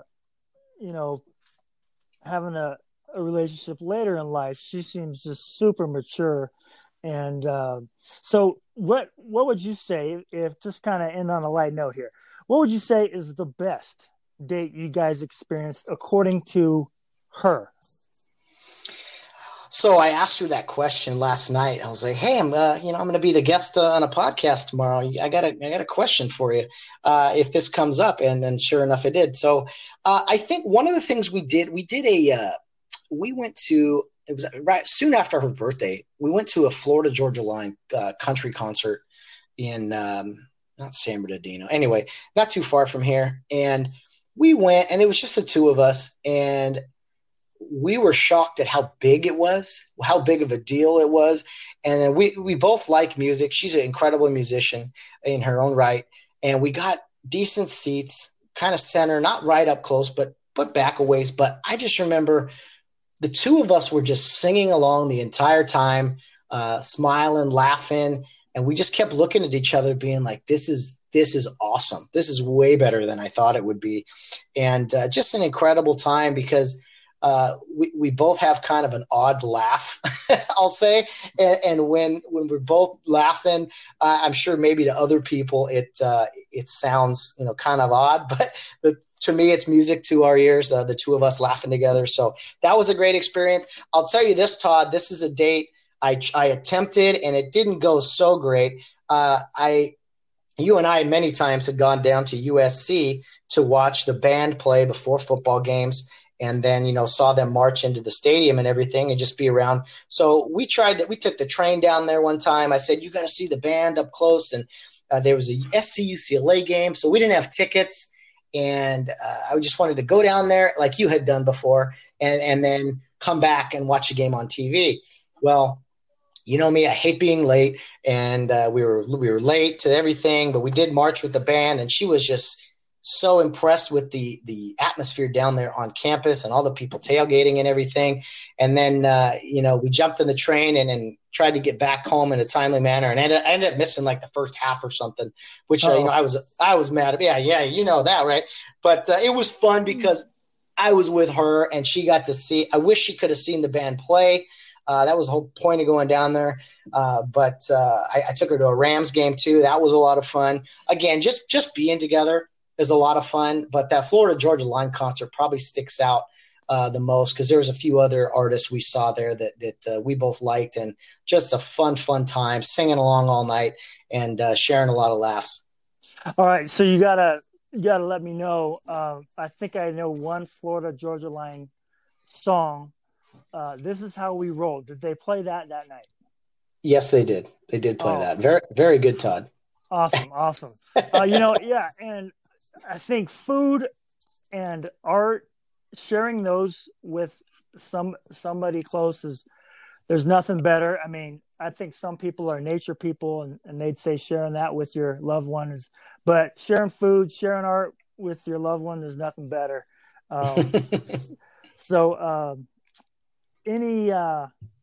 Anytime any bad days not go so well?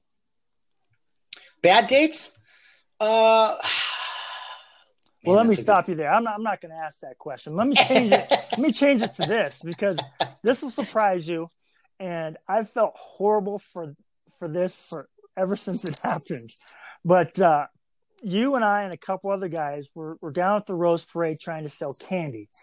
And there's a window of when it's really good to sell the candy. It's like an hour long. If you get in those stands, you're gonna sell out like crazy. And I was like, okay, we got to get to the grandstands now. Let's go. And a couple of you guys had to go to the bathroom, and so I'm like, okay, go ahead, just make it quick.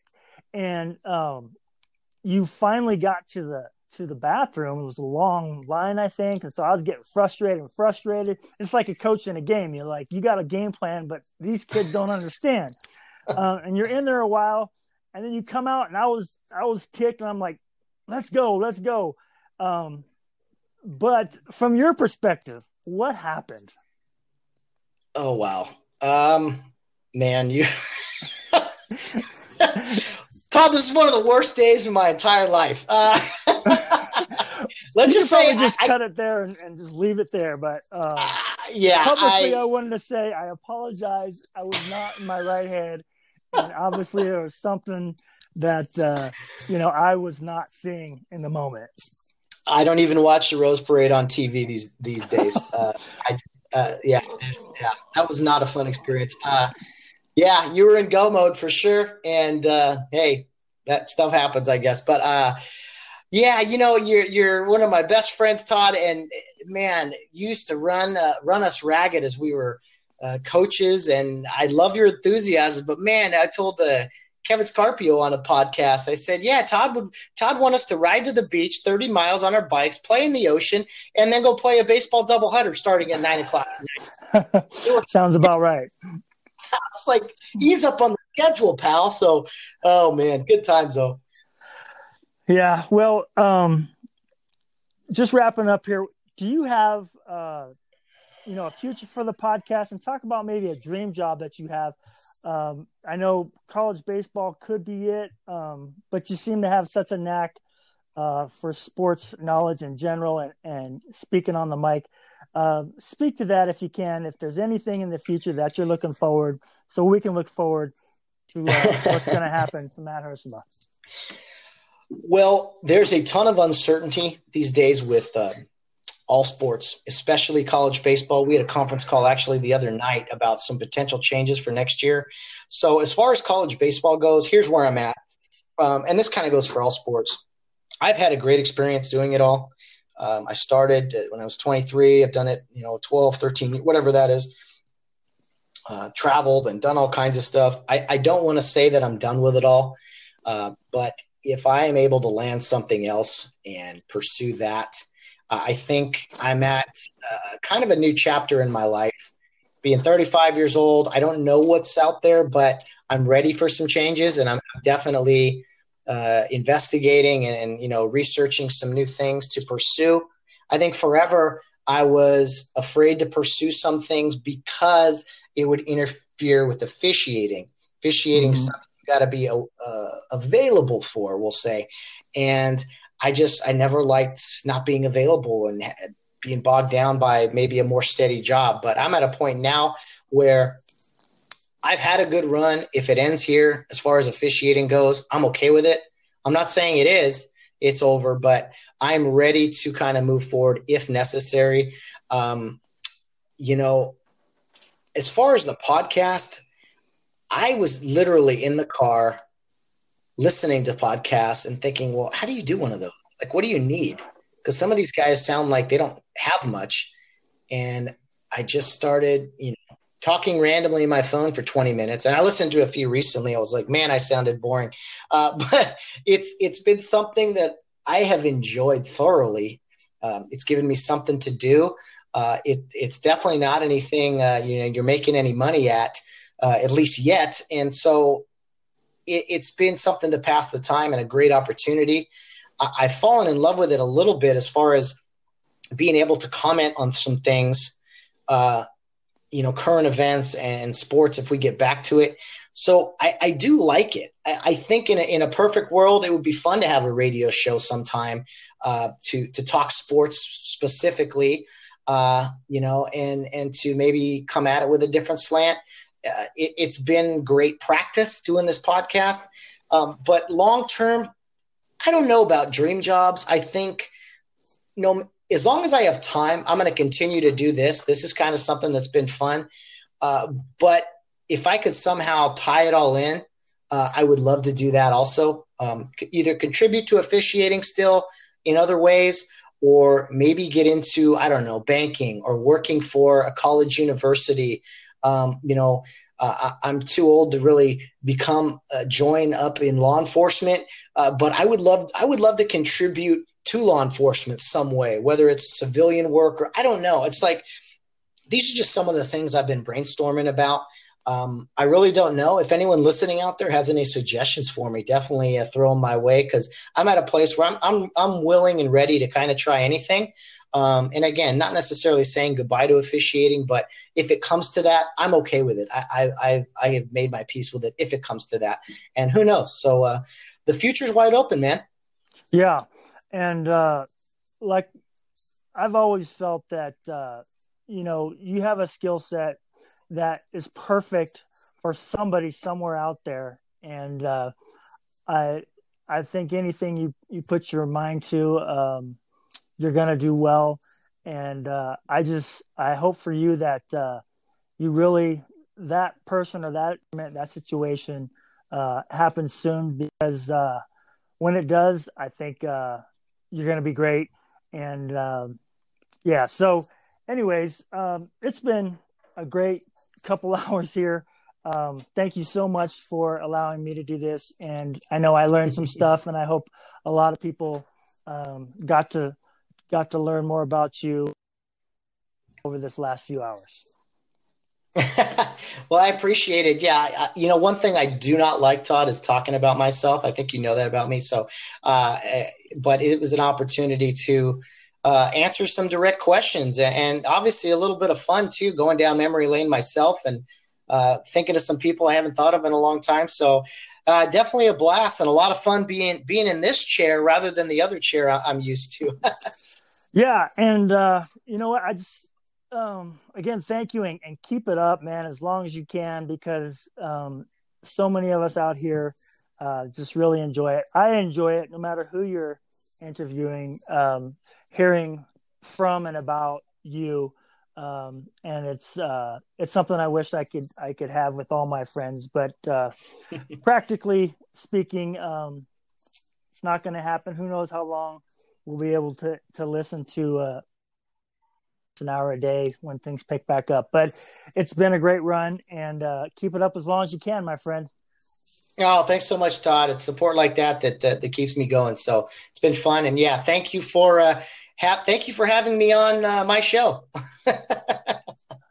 All right. Well, why don't you take us home? Okay, guys. Well, no matter what you're doing, whether you're rounding third, I can't see. I'm all rattled now because I'm in the wrong chair here.